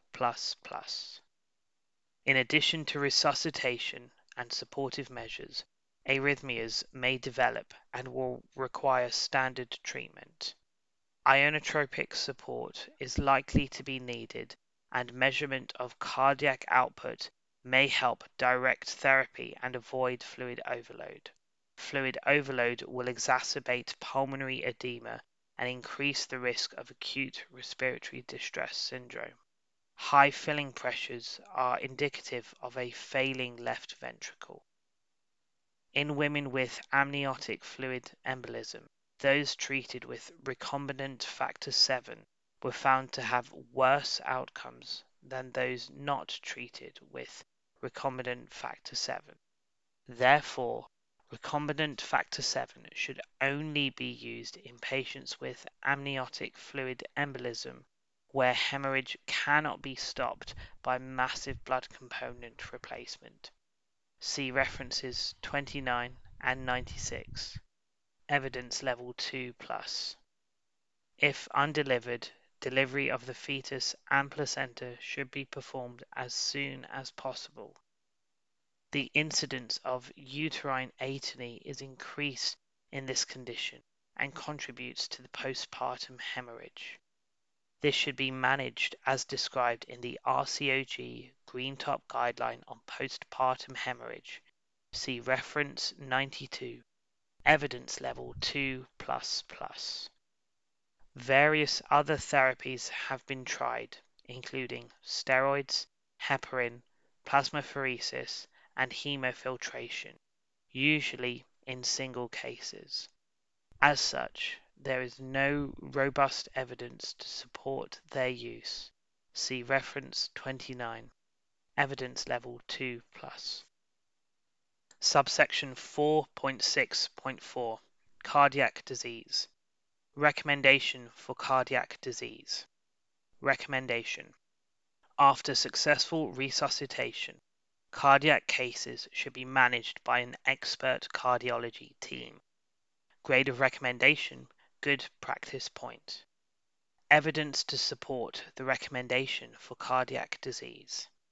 After initial resuscitation, the ongoing management of cardiac disease is similar to that in the non-pregnant state, although in many cases delivery will be necessary to facilitate this. Evidence level 4. Although thrombolysis can be associated with significant bleeding from the placental site, it should be given to women with acute coronary insufficiency, although caution should be exercised in the perioperative period. See reference 97. If available, percutaneous angioplasty allows accurate diagnosis and definitive therapy. Evidence level 4. Subsection 4.6.5 Sepsis. Recommendation on sepsis. Recommendation. Septic shock should be managed in accordance with the Surviving Sepsis Campaign guidelines. Grade of recommendation D. Evidence to support the recommendation on sepsis. The Surviving Sepsis Campaign has updated the management of sepsis and septic shock. See reference 98. The speed and appropriateness of therapy administered in the initial hours after severe sepsis develops are likely to influence outcome, with early resuscitation improving survival rates. A multidisciplinary team approach is required, including midwives, consultant obstetricians, anaesthetists, hematologists, intensivists, and microbiologists. The following care bundle should be applied immediately or within 6 hours, and has been shown to significantly improve survival rates. References 99 and 100. 1. Measure serum lactate. 2. Obtain blood cultures and culture swabs prior to antibiotic administration. 3. Administer broad-spectrum antibiotics within the first hour of recognition of severe sepsis and septic shock, according to local protocol. 4. In the event of hypotension and/or lactate more than 4 millimoles per liter, A. Begin rapid administration of an initial minimum of 30 mL per kilogram of crystalloid to be completed within 3 hours of diagnosis. B. Once adequate volume replacement has been achieved, a vasopressor, noradrenaline with vasopressin, or adrenaline in addition, if required, and/or an inotrope, for example, dobutamine, may be used to maintain mean arterial pressure more than 65 millimeters of mercury. Further management consists of 5. In the event of hypotension despite fluid resuscitation and/or lactate more than 4 millimoles per liter, A. Dynamic variables of fluid status such as transesophageal Doppler and lithium dilution cardiac output (LIDCO) are preferred to static variables like central venous pressure or pulmonary artery occlusion pressure, and the use of central venous pressure alone to guide fluid resuscitation can no longer be justified. B. Consider steroids if unresponsive to adequate fluid resuscitation and vasopressor therapy. C. Maintain oxygen saturations at more than 94%, 88 to 92% in women at risk of hypercapnic respiratory failure with facial oxygen. See reference 94. Consider transfusion if hemoglobin is less than 70 grams per liter. Ongoing management involves continued supportive therapy, removing the septic focus, administration of blood products if required, and thromboprophylaxis. See reference 99. Evidence level 1+. Subsection 4.6.6 Drug overdose and toxicity. Many drug overdoses have treatment specific to the drug in question, and appropriate help should be sought in the management of such cases, including liaising with ToxBase and speaking to the GP or local pharmacist. In obstetric practice, the two main drugs that can give rise to overdose or toxic problems are magnesium sulfate and local anesthetic agents. Subsection 4.6.6.1 Magnesium sulfate. Recommendation on magnesium sulfate. Recommendation. The antidote to magnesium toxicity is 10 mL 10% calcium gluconate or 10 mL 10% calcium chloride given by slow intravenous injection. Grade of recommendation, good practice point. Evidence to support the recommendation on magnesium sulfate.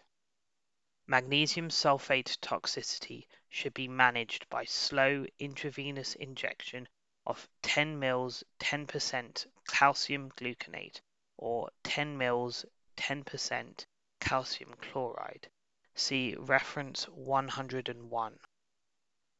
Subsection 4.6.6.2 Local anesthetic agents. Recommendations for local anesthetic agents. Recommendation. If local anesthetic toxicity is suspected, stop injecting immediately. Grade of recommendation, good practice point. Recommendation. Lipid rescue should be used in cases of collapse secondary to local anesthetic toxicity. Grade of recommendation, C. Recommendation. Intralipid 20% should be available in all hospitals offering maternity services. Grade of recommendation, good practice point. Recommendation. Manage arrhythmias as usual, recognizing that they may be very refractory to treatment. Grade of recommendation, good practice point. Recommendation. All cases of lipid rescue should be reported to NHS Improvement and the Lipid Rescue site. Grade of recommendation, good practice point. Evidence to support the recommendations for local anesthetic agents. The mechanism by which lipids reverse local anesthetic cardiotoxicity may be increasing clearance from cardiac tissue. This non-specific, observed extraction of local anesthetics from aqueous plasma or cardiac tissues is termed a lipid sink. Another proposed mechanism is that lipids counteract local anesthetic inhibition of myocardial fatty acid oxidation, thereby enabling energy production and reversing cardiac depression. Treatment of cardiac arrest with lipid emulsion, references 42 and 102, consists of an intravenous bolus injection of intralipid, Baxter Healthcare Corporation, Deerfield, Illinois, USA. 20%, 1.5 mL per kilogram over 1 minute, 100 mL for a woman weighing 70 kilograms, followed by an intravenous infusion of intralipid 20%, 15 mL per kilogram per hour. 1,000 mL per hour for a woman weighing 70 kilograms. The bolus injection can be repeated twice at 5-minute intervals if an adequate circulation has not been restored. A further 200 ml boluses at 5-minute intervals for a woman weighing 70 kilograms. After another 5 minutes, the infusion rate should be increased to 30 ml per kilogram per hour if an adequate circulation has not been restored. Do not exceed a maximum cumulative dose of 12 ml per kilogram, 840 ml for a woman weighing 70 kilograms. CPR should be continued throughout this process until an adequate circulation has been restored. This may take over 1 hour. See reference 103. Evidence level 2+. Prolonged resuscitation may be necessary, and it may be appropriate to consider other options. The first-line treatment should be lipid emulsion, but if the facilities are available, some may consider the use of cardiopulmonary bypass. All cases of lipid rescue should be reported to NHS Improvement, www.nrls.npsa.nhs.uk, and to the Lipid Rescue site, www.lipidrescue.org. The Association of Anaesthetists of Great Britain and Ireland provide guidance on the management of severe local anaesthetic toxicity, which can be used locally. See reference 103. Subsection 4.6.7 Eclampsia. Recommendation for eclampsia. Recommendation. Eclampsia should be managed in accordance with the NICE Clinical Guideline 107, Hypertension in Pregnancy, Diagnosis and Management. Grade of recommendation, D. Evidence to support the recommendation for eclampsia. Guidance regarding the management of eclampsia can be found in the NICE Guideline on Hypertension in Pregnancy. See reference 104. Subsection 4.6.8 Intracranial hemorrhage. Recommendation for intracranial hemorrhage. Recommendation. Neuroradiologists and neurosurgeons should be involved in the care of pregnant women with intracranial hemorrhage at the earliest opportunity.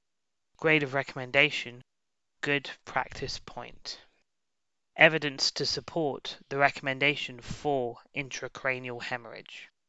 Expert neuroradiology is required to establish an accurate diagnosis, and management is the same as in non-pregnant women, although delivery may be necessary to facilitate this. See reference 105. Evidence level 4. Subsection 4.6.9 Anaphylaxis. Recommendations for anaphylaxis. Recommendation. In cases of anaphylaxis, all potential causative agents should be removed and the A, B, C, D, E approach to assessment and resuscitation followed. Grade of recommendation, good practice point. Recommendation. If the anaphylactic reaction occurs in the community, the woman should have basic life support and be transferred to a hospital setting as quickly as possible, unless a suitably trained healthcare professional is present with appropriate equipment and drugs, in which case definitive resuscitation and treatment should be commenced. Grade of recommendation, good practice point. Recommendation. The treatment for anaphylaxis is 1 in 1,000 adrenaline 500 micrograms, 0.5 ml intramuscularly. This dose is for intramuscular use only. Grade of recommendation, good practice point. Evidence to support the recommendations for anaphylaxis. In cases of anaphylaxis, all potential causative agents should be removed and the A, B, C, D, E approach followed. See references 44 and 106.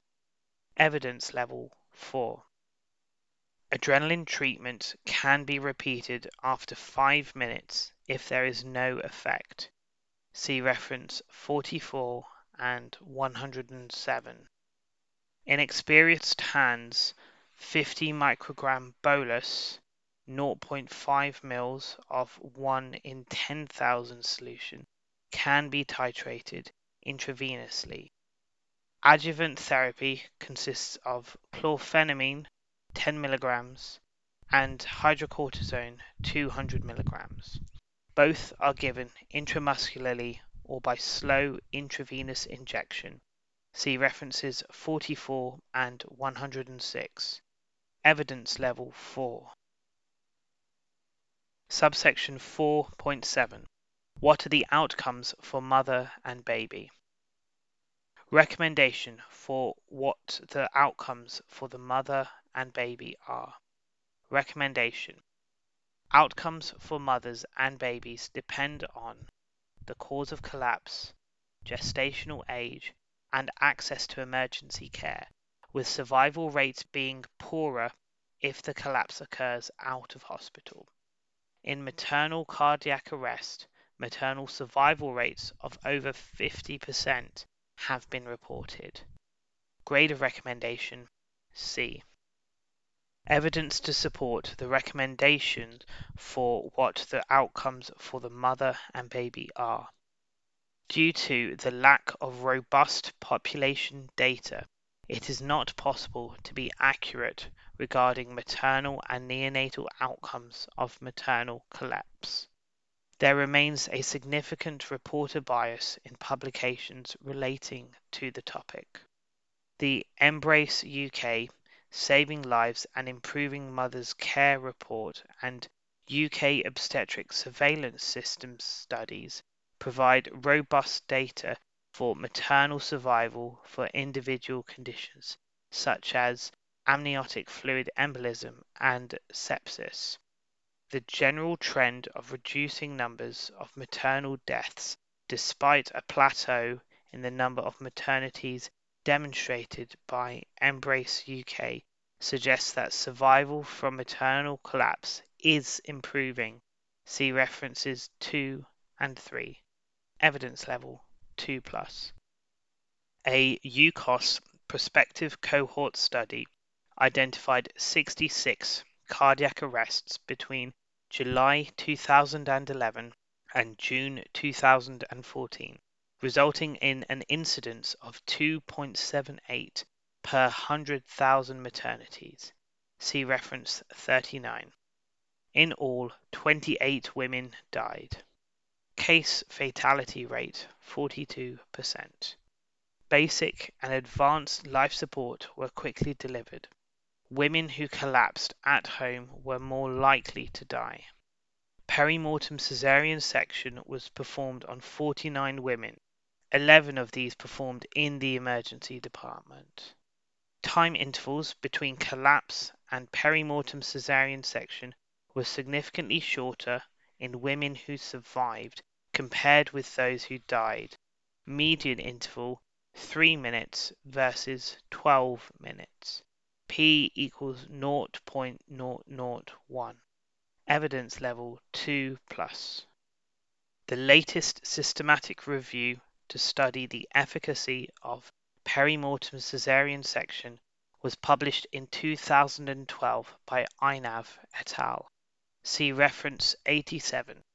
This review identified a total of 80 relevant publications that reported the outcomes of 94 women. In 31.7% of identified cases of perimortem caesarean section, the procedure was found to be of benefit for maternal or fetal survival. No harm was found in any of the 94 women who underwent perimortem caesarean section. When analyzing maternal outcome, 54.3% of women survived until hospital discharge, and 42.6% of women survived with good to moderately impaired neurological outcome. Although the study was unable to validate the need to deliver by 5 minutes duration, it was able to demonstrate that maternal outcomes were more favorable if performed within 10 minutes of maternal cardiac arrest. Odds ratio 7.42, p-value less than 0.05. Neonatal survival was also associated with a shorter mean cardiac arrest to delivery time, 14 plus or minus 11 minutes, versus 22 plus or minus 13 minutes. Neonatal survival was only found in women who suffered cardiac arrest in hospital, and there were reports of neonatal survival where delivery was performed 30 minutes after maternal cardiac arrest. Evidence level 2+. The Embrace UK report 2016 described the neonatal outcomes of the 32 babies born by perimortem caesarean section. See reference 3. Of these babies, 19 were delivered by caesarean section after 32 weeks of gestation. 9 of the 19 babies survived. Of the 13 babies born by perimortem caesarean section at 32 weeks of gestation or less, only 3 survived. Therefore, the overall neonatal survival of babies delivered by perimortem caesarean section was 38%. Survival was directly associated with advanced gestation and delivery within a suitable birthing or critical care setting. Evidence level 2+. There have been successful cases of somatic support after maternal brain death to facilitate neonatal outcome. See reference 107.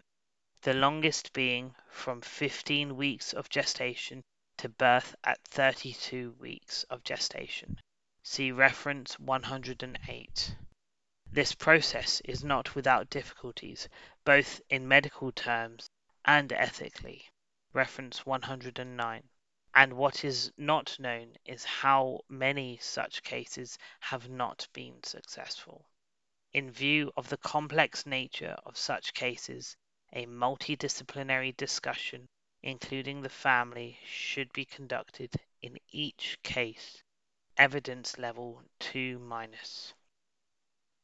Subsection 4.8.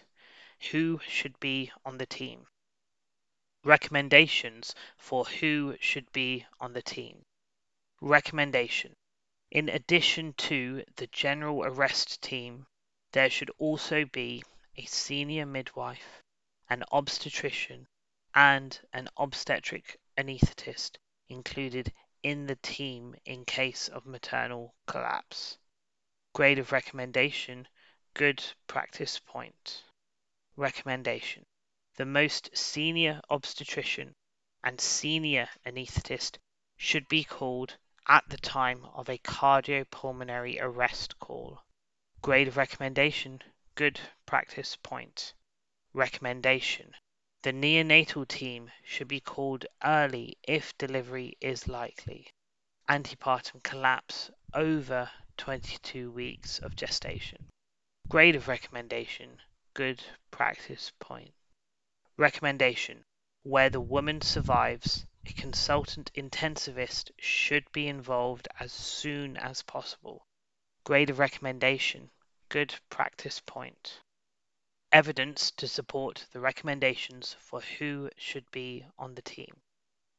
If the maternity unit is an integral part of a general hospital, the maternal CPR team should be the hospital cardiopulmonary arrest team with the addition of senior midwife, most senior resident obstetrician, usually ST3 to ST7, resident anaesthetist who has recognized skills in obstetric anesthesia, usually ST3 to ST7.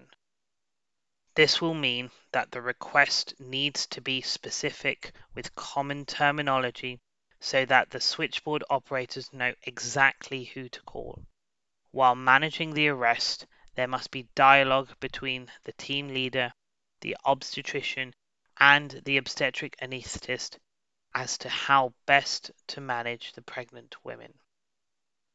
In standalone consultant-led maternity units or those that are geographically distant from the main general hospital, the entire arrest team is often made up of staff within the maternity unit. In this case, the team is usually made up of senior midwifery staff, operating department practitioners, resident obstetric staff, and the resident obstetric anaesthetist.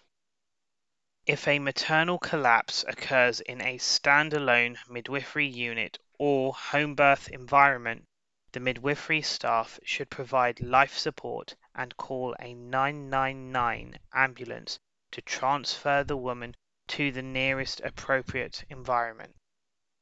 Maternity services that include a standalone midwifery unit should ensure that there is a written agreement with the ambulance service confirming the emergency status of a 999 call from the midwifery unit. Subsection 5. Clinical Governance. Subsection 5.1. Documentation. Recommendation for documentation.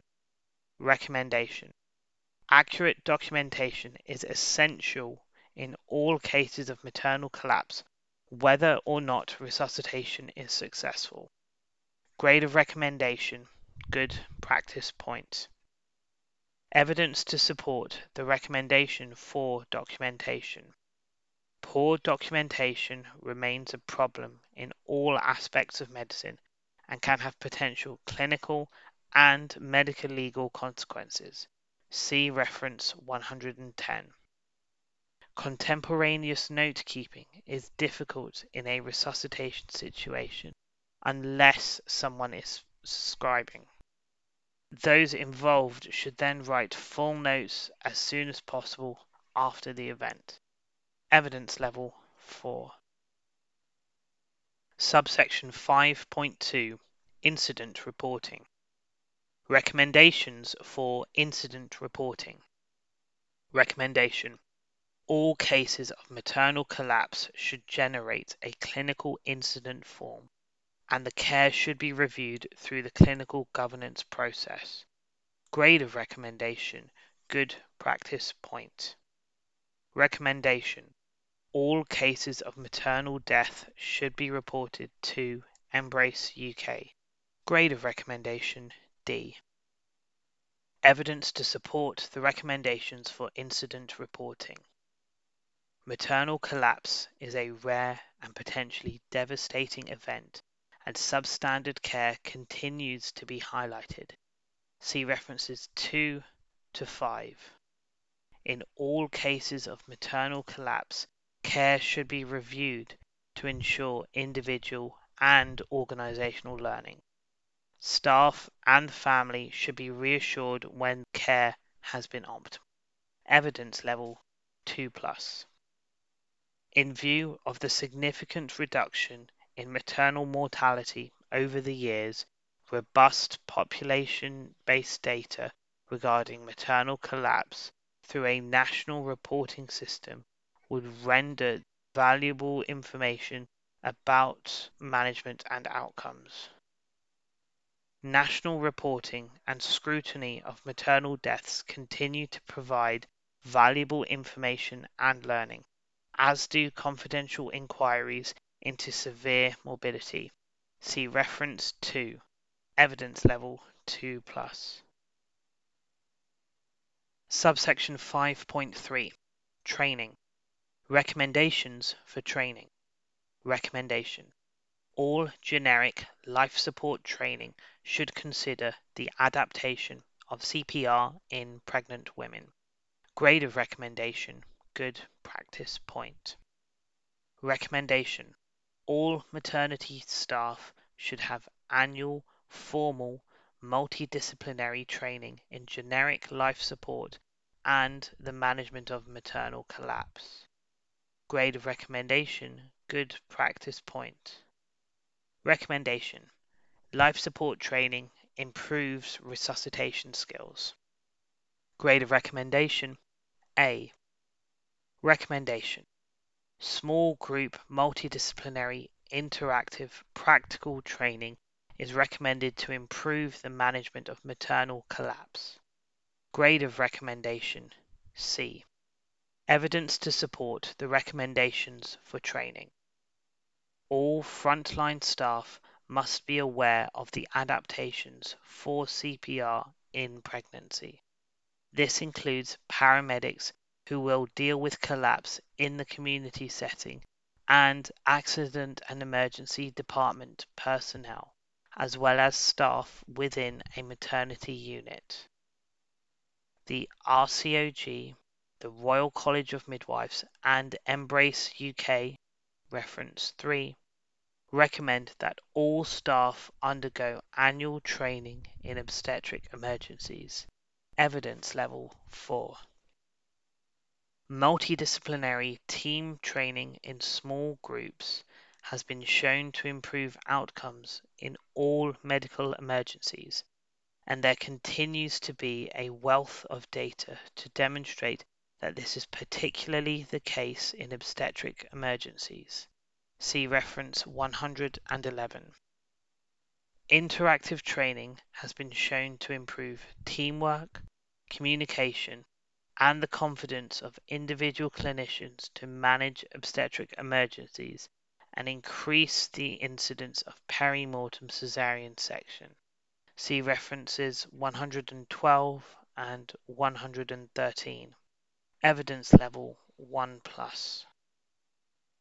The best method of training remains unclear, although there is evidence to support small group interactive training. See reference 111. Various courses exist, references 73, 114, and 115, and have been evaluated well by those undertaking them, with individuals reporting an improved knowledge and confidence after course attendance. See reference 116. The ideal frequency of training is not clear, but this should occur at least annually for all staff. See reference 117. Evidence level 2-.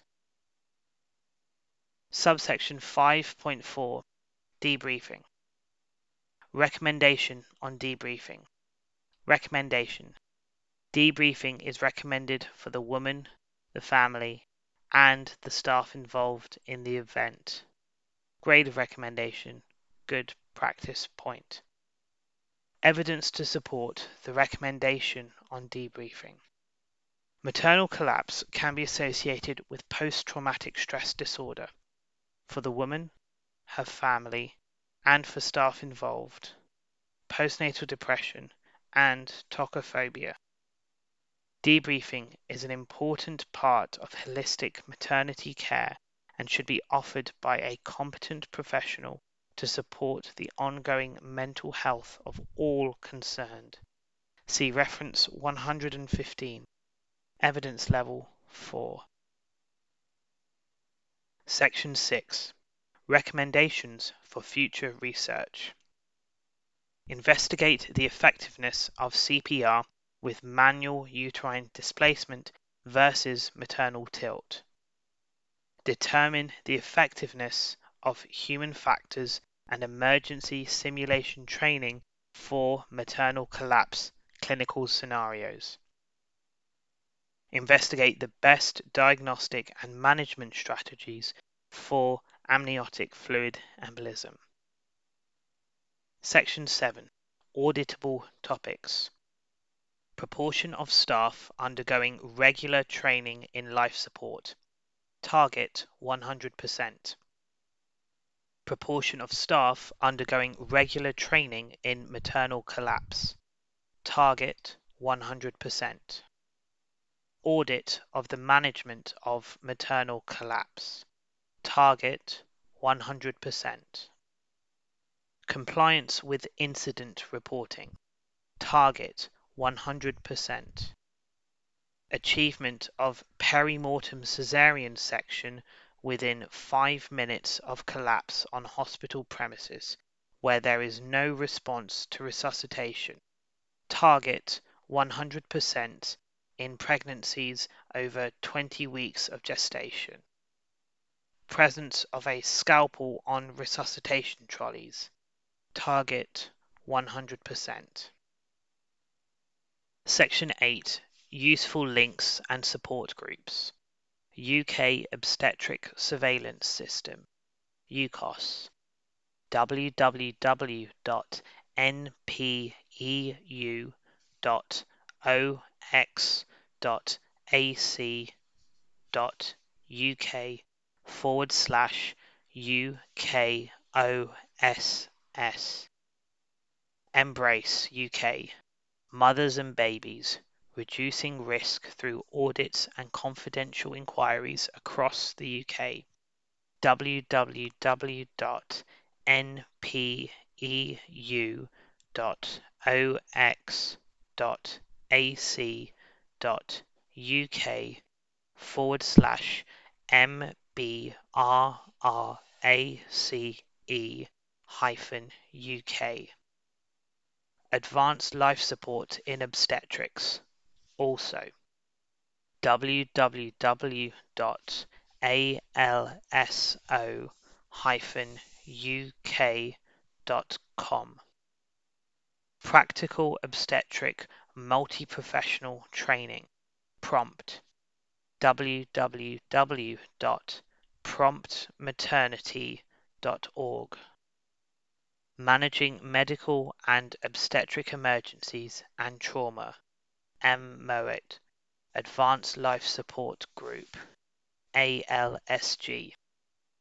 www.alsg.org/home. The Birth Trauma Association. www.birthtraumaassociation.org.uk. Disclosures of interest.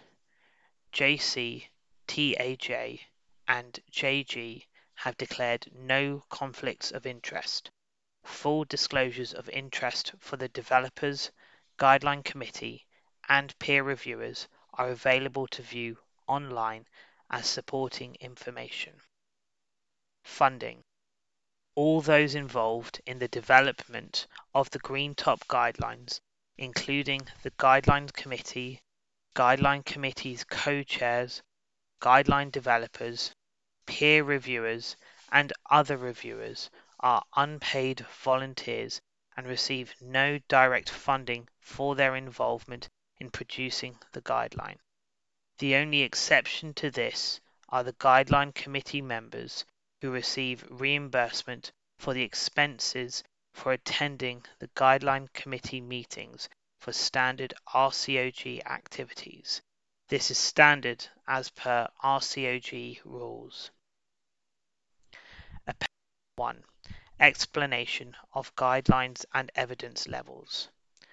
Appendix 1 outlines the classifications of the evidence levels of the text supporting the recommendations in this guideline and the grades of recommendation assigned to each recommendation based on the available evidence. The possible classifications of evidence levels are 1++, 1+, 1-, 2++, 2+, 2-, 3, and 4. The grades of recommendation used are A, B, C, D, and good practice points. These are best practice based on the clinical experience of the guideline development group. For further information on how the classifications of the evidence levels and grades of recommendations are determined, please visit www.irgc.org.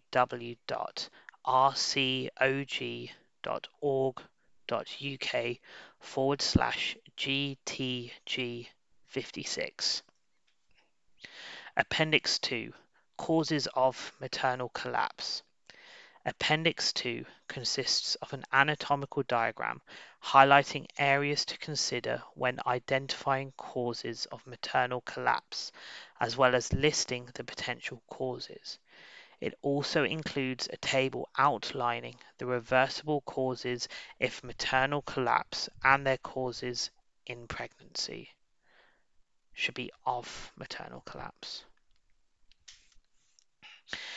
It also includes a table outlining the reversible causes of maternal collapse and their causes in pregnancy. These are as follows. 4 H's. 1. Hypovolemia.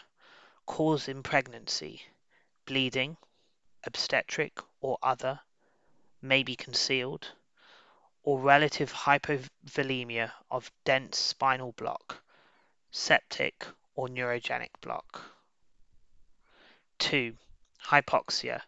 Pregnant women may be 2. Hypoxia. Pregnant women can become hypoxic more quickly. Causes in pregnancy. Cardiac events such as peripartum cardiomyopathy, myocardial infarction, aortic dissection, large vessel aneurysms. 3. Hypo or hyperkalemia and hyponatremia. Hypo and hyperkalemia are no more likely. Hyponatremia may be caused by oxytocin use. 4. Hypothermia. This is no more likely in pregnancy. The 4 T's. 1. Thromboembolism. Cause in pregnancy. Amniotic fluid embolus, pulmonary embolus, air embolus, myocardial infarction. 2. Toxicity. Cause in pregnancy. Local anesthetic, magnesium, other. 3. Tension pneumothorax. Cause in pregnancy, following trauma or suicide attempts. 4. Tamponade. Cause in pregnancy, following trauma or suicide attempts. Eclampsia and preeclampsia. Cause in pregnancy includes intracranial hemorrhage. Appendix 3. Physiological and physical changes in pregnancy. Appendix 4 outlines the physiological and physical changes. Should it not be Appendix 3? Yeah.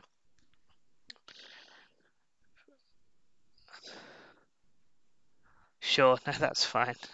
Okay. Appendix 3 outlines the physiological and physical changes in pregnancy and their impact on resuscitation. These are as follows. Cardiovascular system changes in pregnancy. Plasma volume is increased by up to 50%. Impact on resuscitation. Dilutational anemia, reduced oxygen carrying capacity. Heart rate is increased by 15 to 20 beats per minute. Impact on resuscitation. Increased cardiopulmonary resuscitation circulation demands. Cardiac output is increased by 40%, significantly reduced by pressure of the gravid uterus on the inferior vena cava. Impact on resuscitation, increased CPR circulation demands. Uterine blood flow is 10% of cardiac output at term. Impact on resuscitation, potential for rapid massive hemorrhage. Systemic vascular resistance is decreased. Impact on resuscitation, sequesters blood during CPR.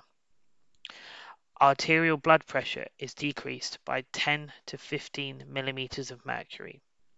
Impact on resuscitation, decreased reserve. Venous return is decreased by pressure of gravid uterus on the inferior vena cava. Impact on resuscitation, increased CPR circulation demands, decreased reserve. Respiratory system changes in pregnancy. Respiratory rate is increased. Impact on resuscitation, decreased buffering capacity, acidosis more likely. Oxygen consumption is increased by 20%. Impact on resuscitation, hypoxia develops more quickly. Residual capacity is decreased by 25%. Impact on resuscitation, hypoxia develops more quickly when apneic. Arterial PCO2 is decreased. Impact on resuscitation, decreased buffering capacity, acidosis more likely. Laryngeal edema is increased. Impact on resuscitation, decreased buffering capacity, acidosis more likely. Is it worth adding there that intubation is likely to be more difficult?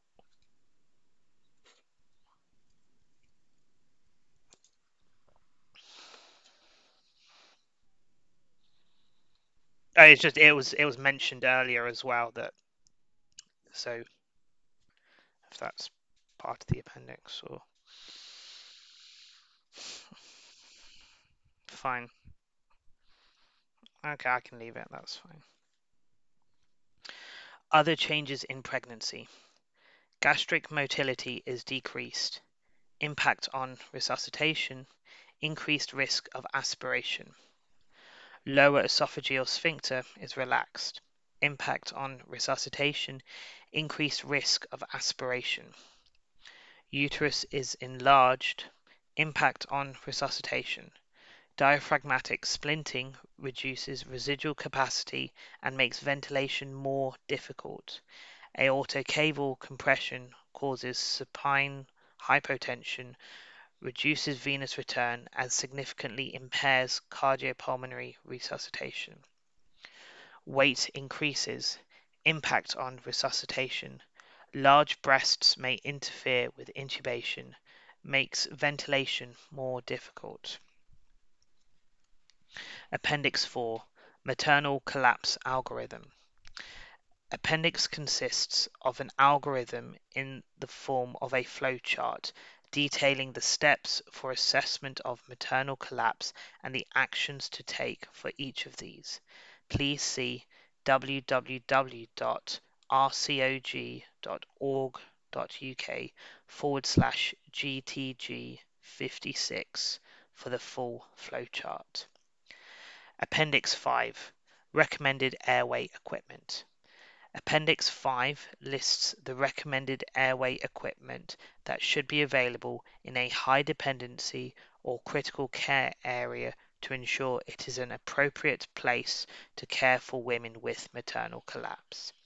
Please see www.rcog.uk/GTG56 for the full algorithm. Appendix 6.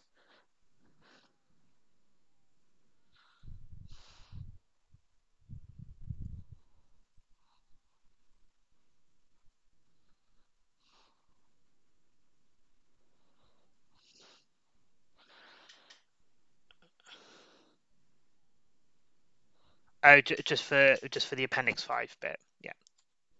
Okay. Please see www.rcog.org.uk/GTG56 for the full list. Appendix 6. Post-collapse management. Appendix 6 is a flowchart detailing the processes to follow in post-collapse management. Please see www.rcog.org.uk/GTG56 for the full flowchart. References. The full list of references can be accessed via the RCOG website at www.rcog.org.uk/GTG56.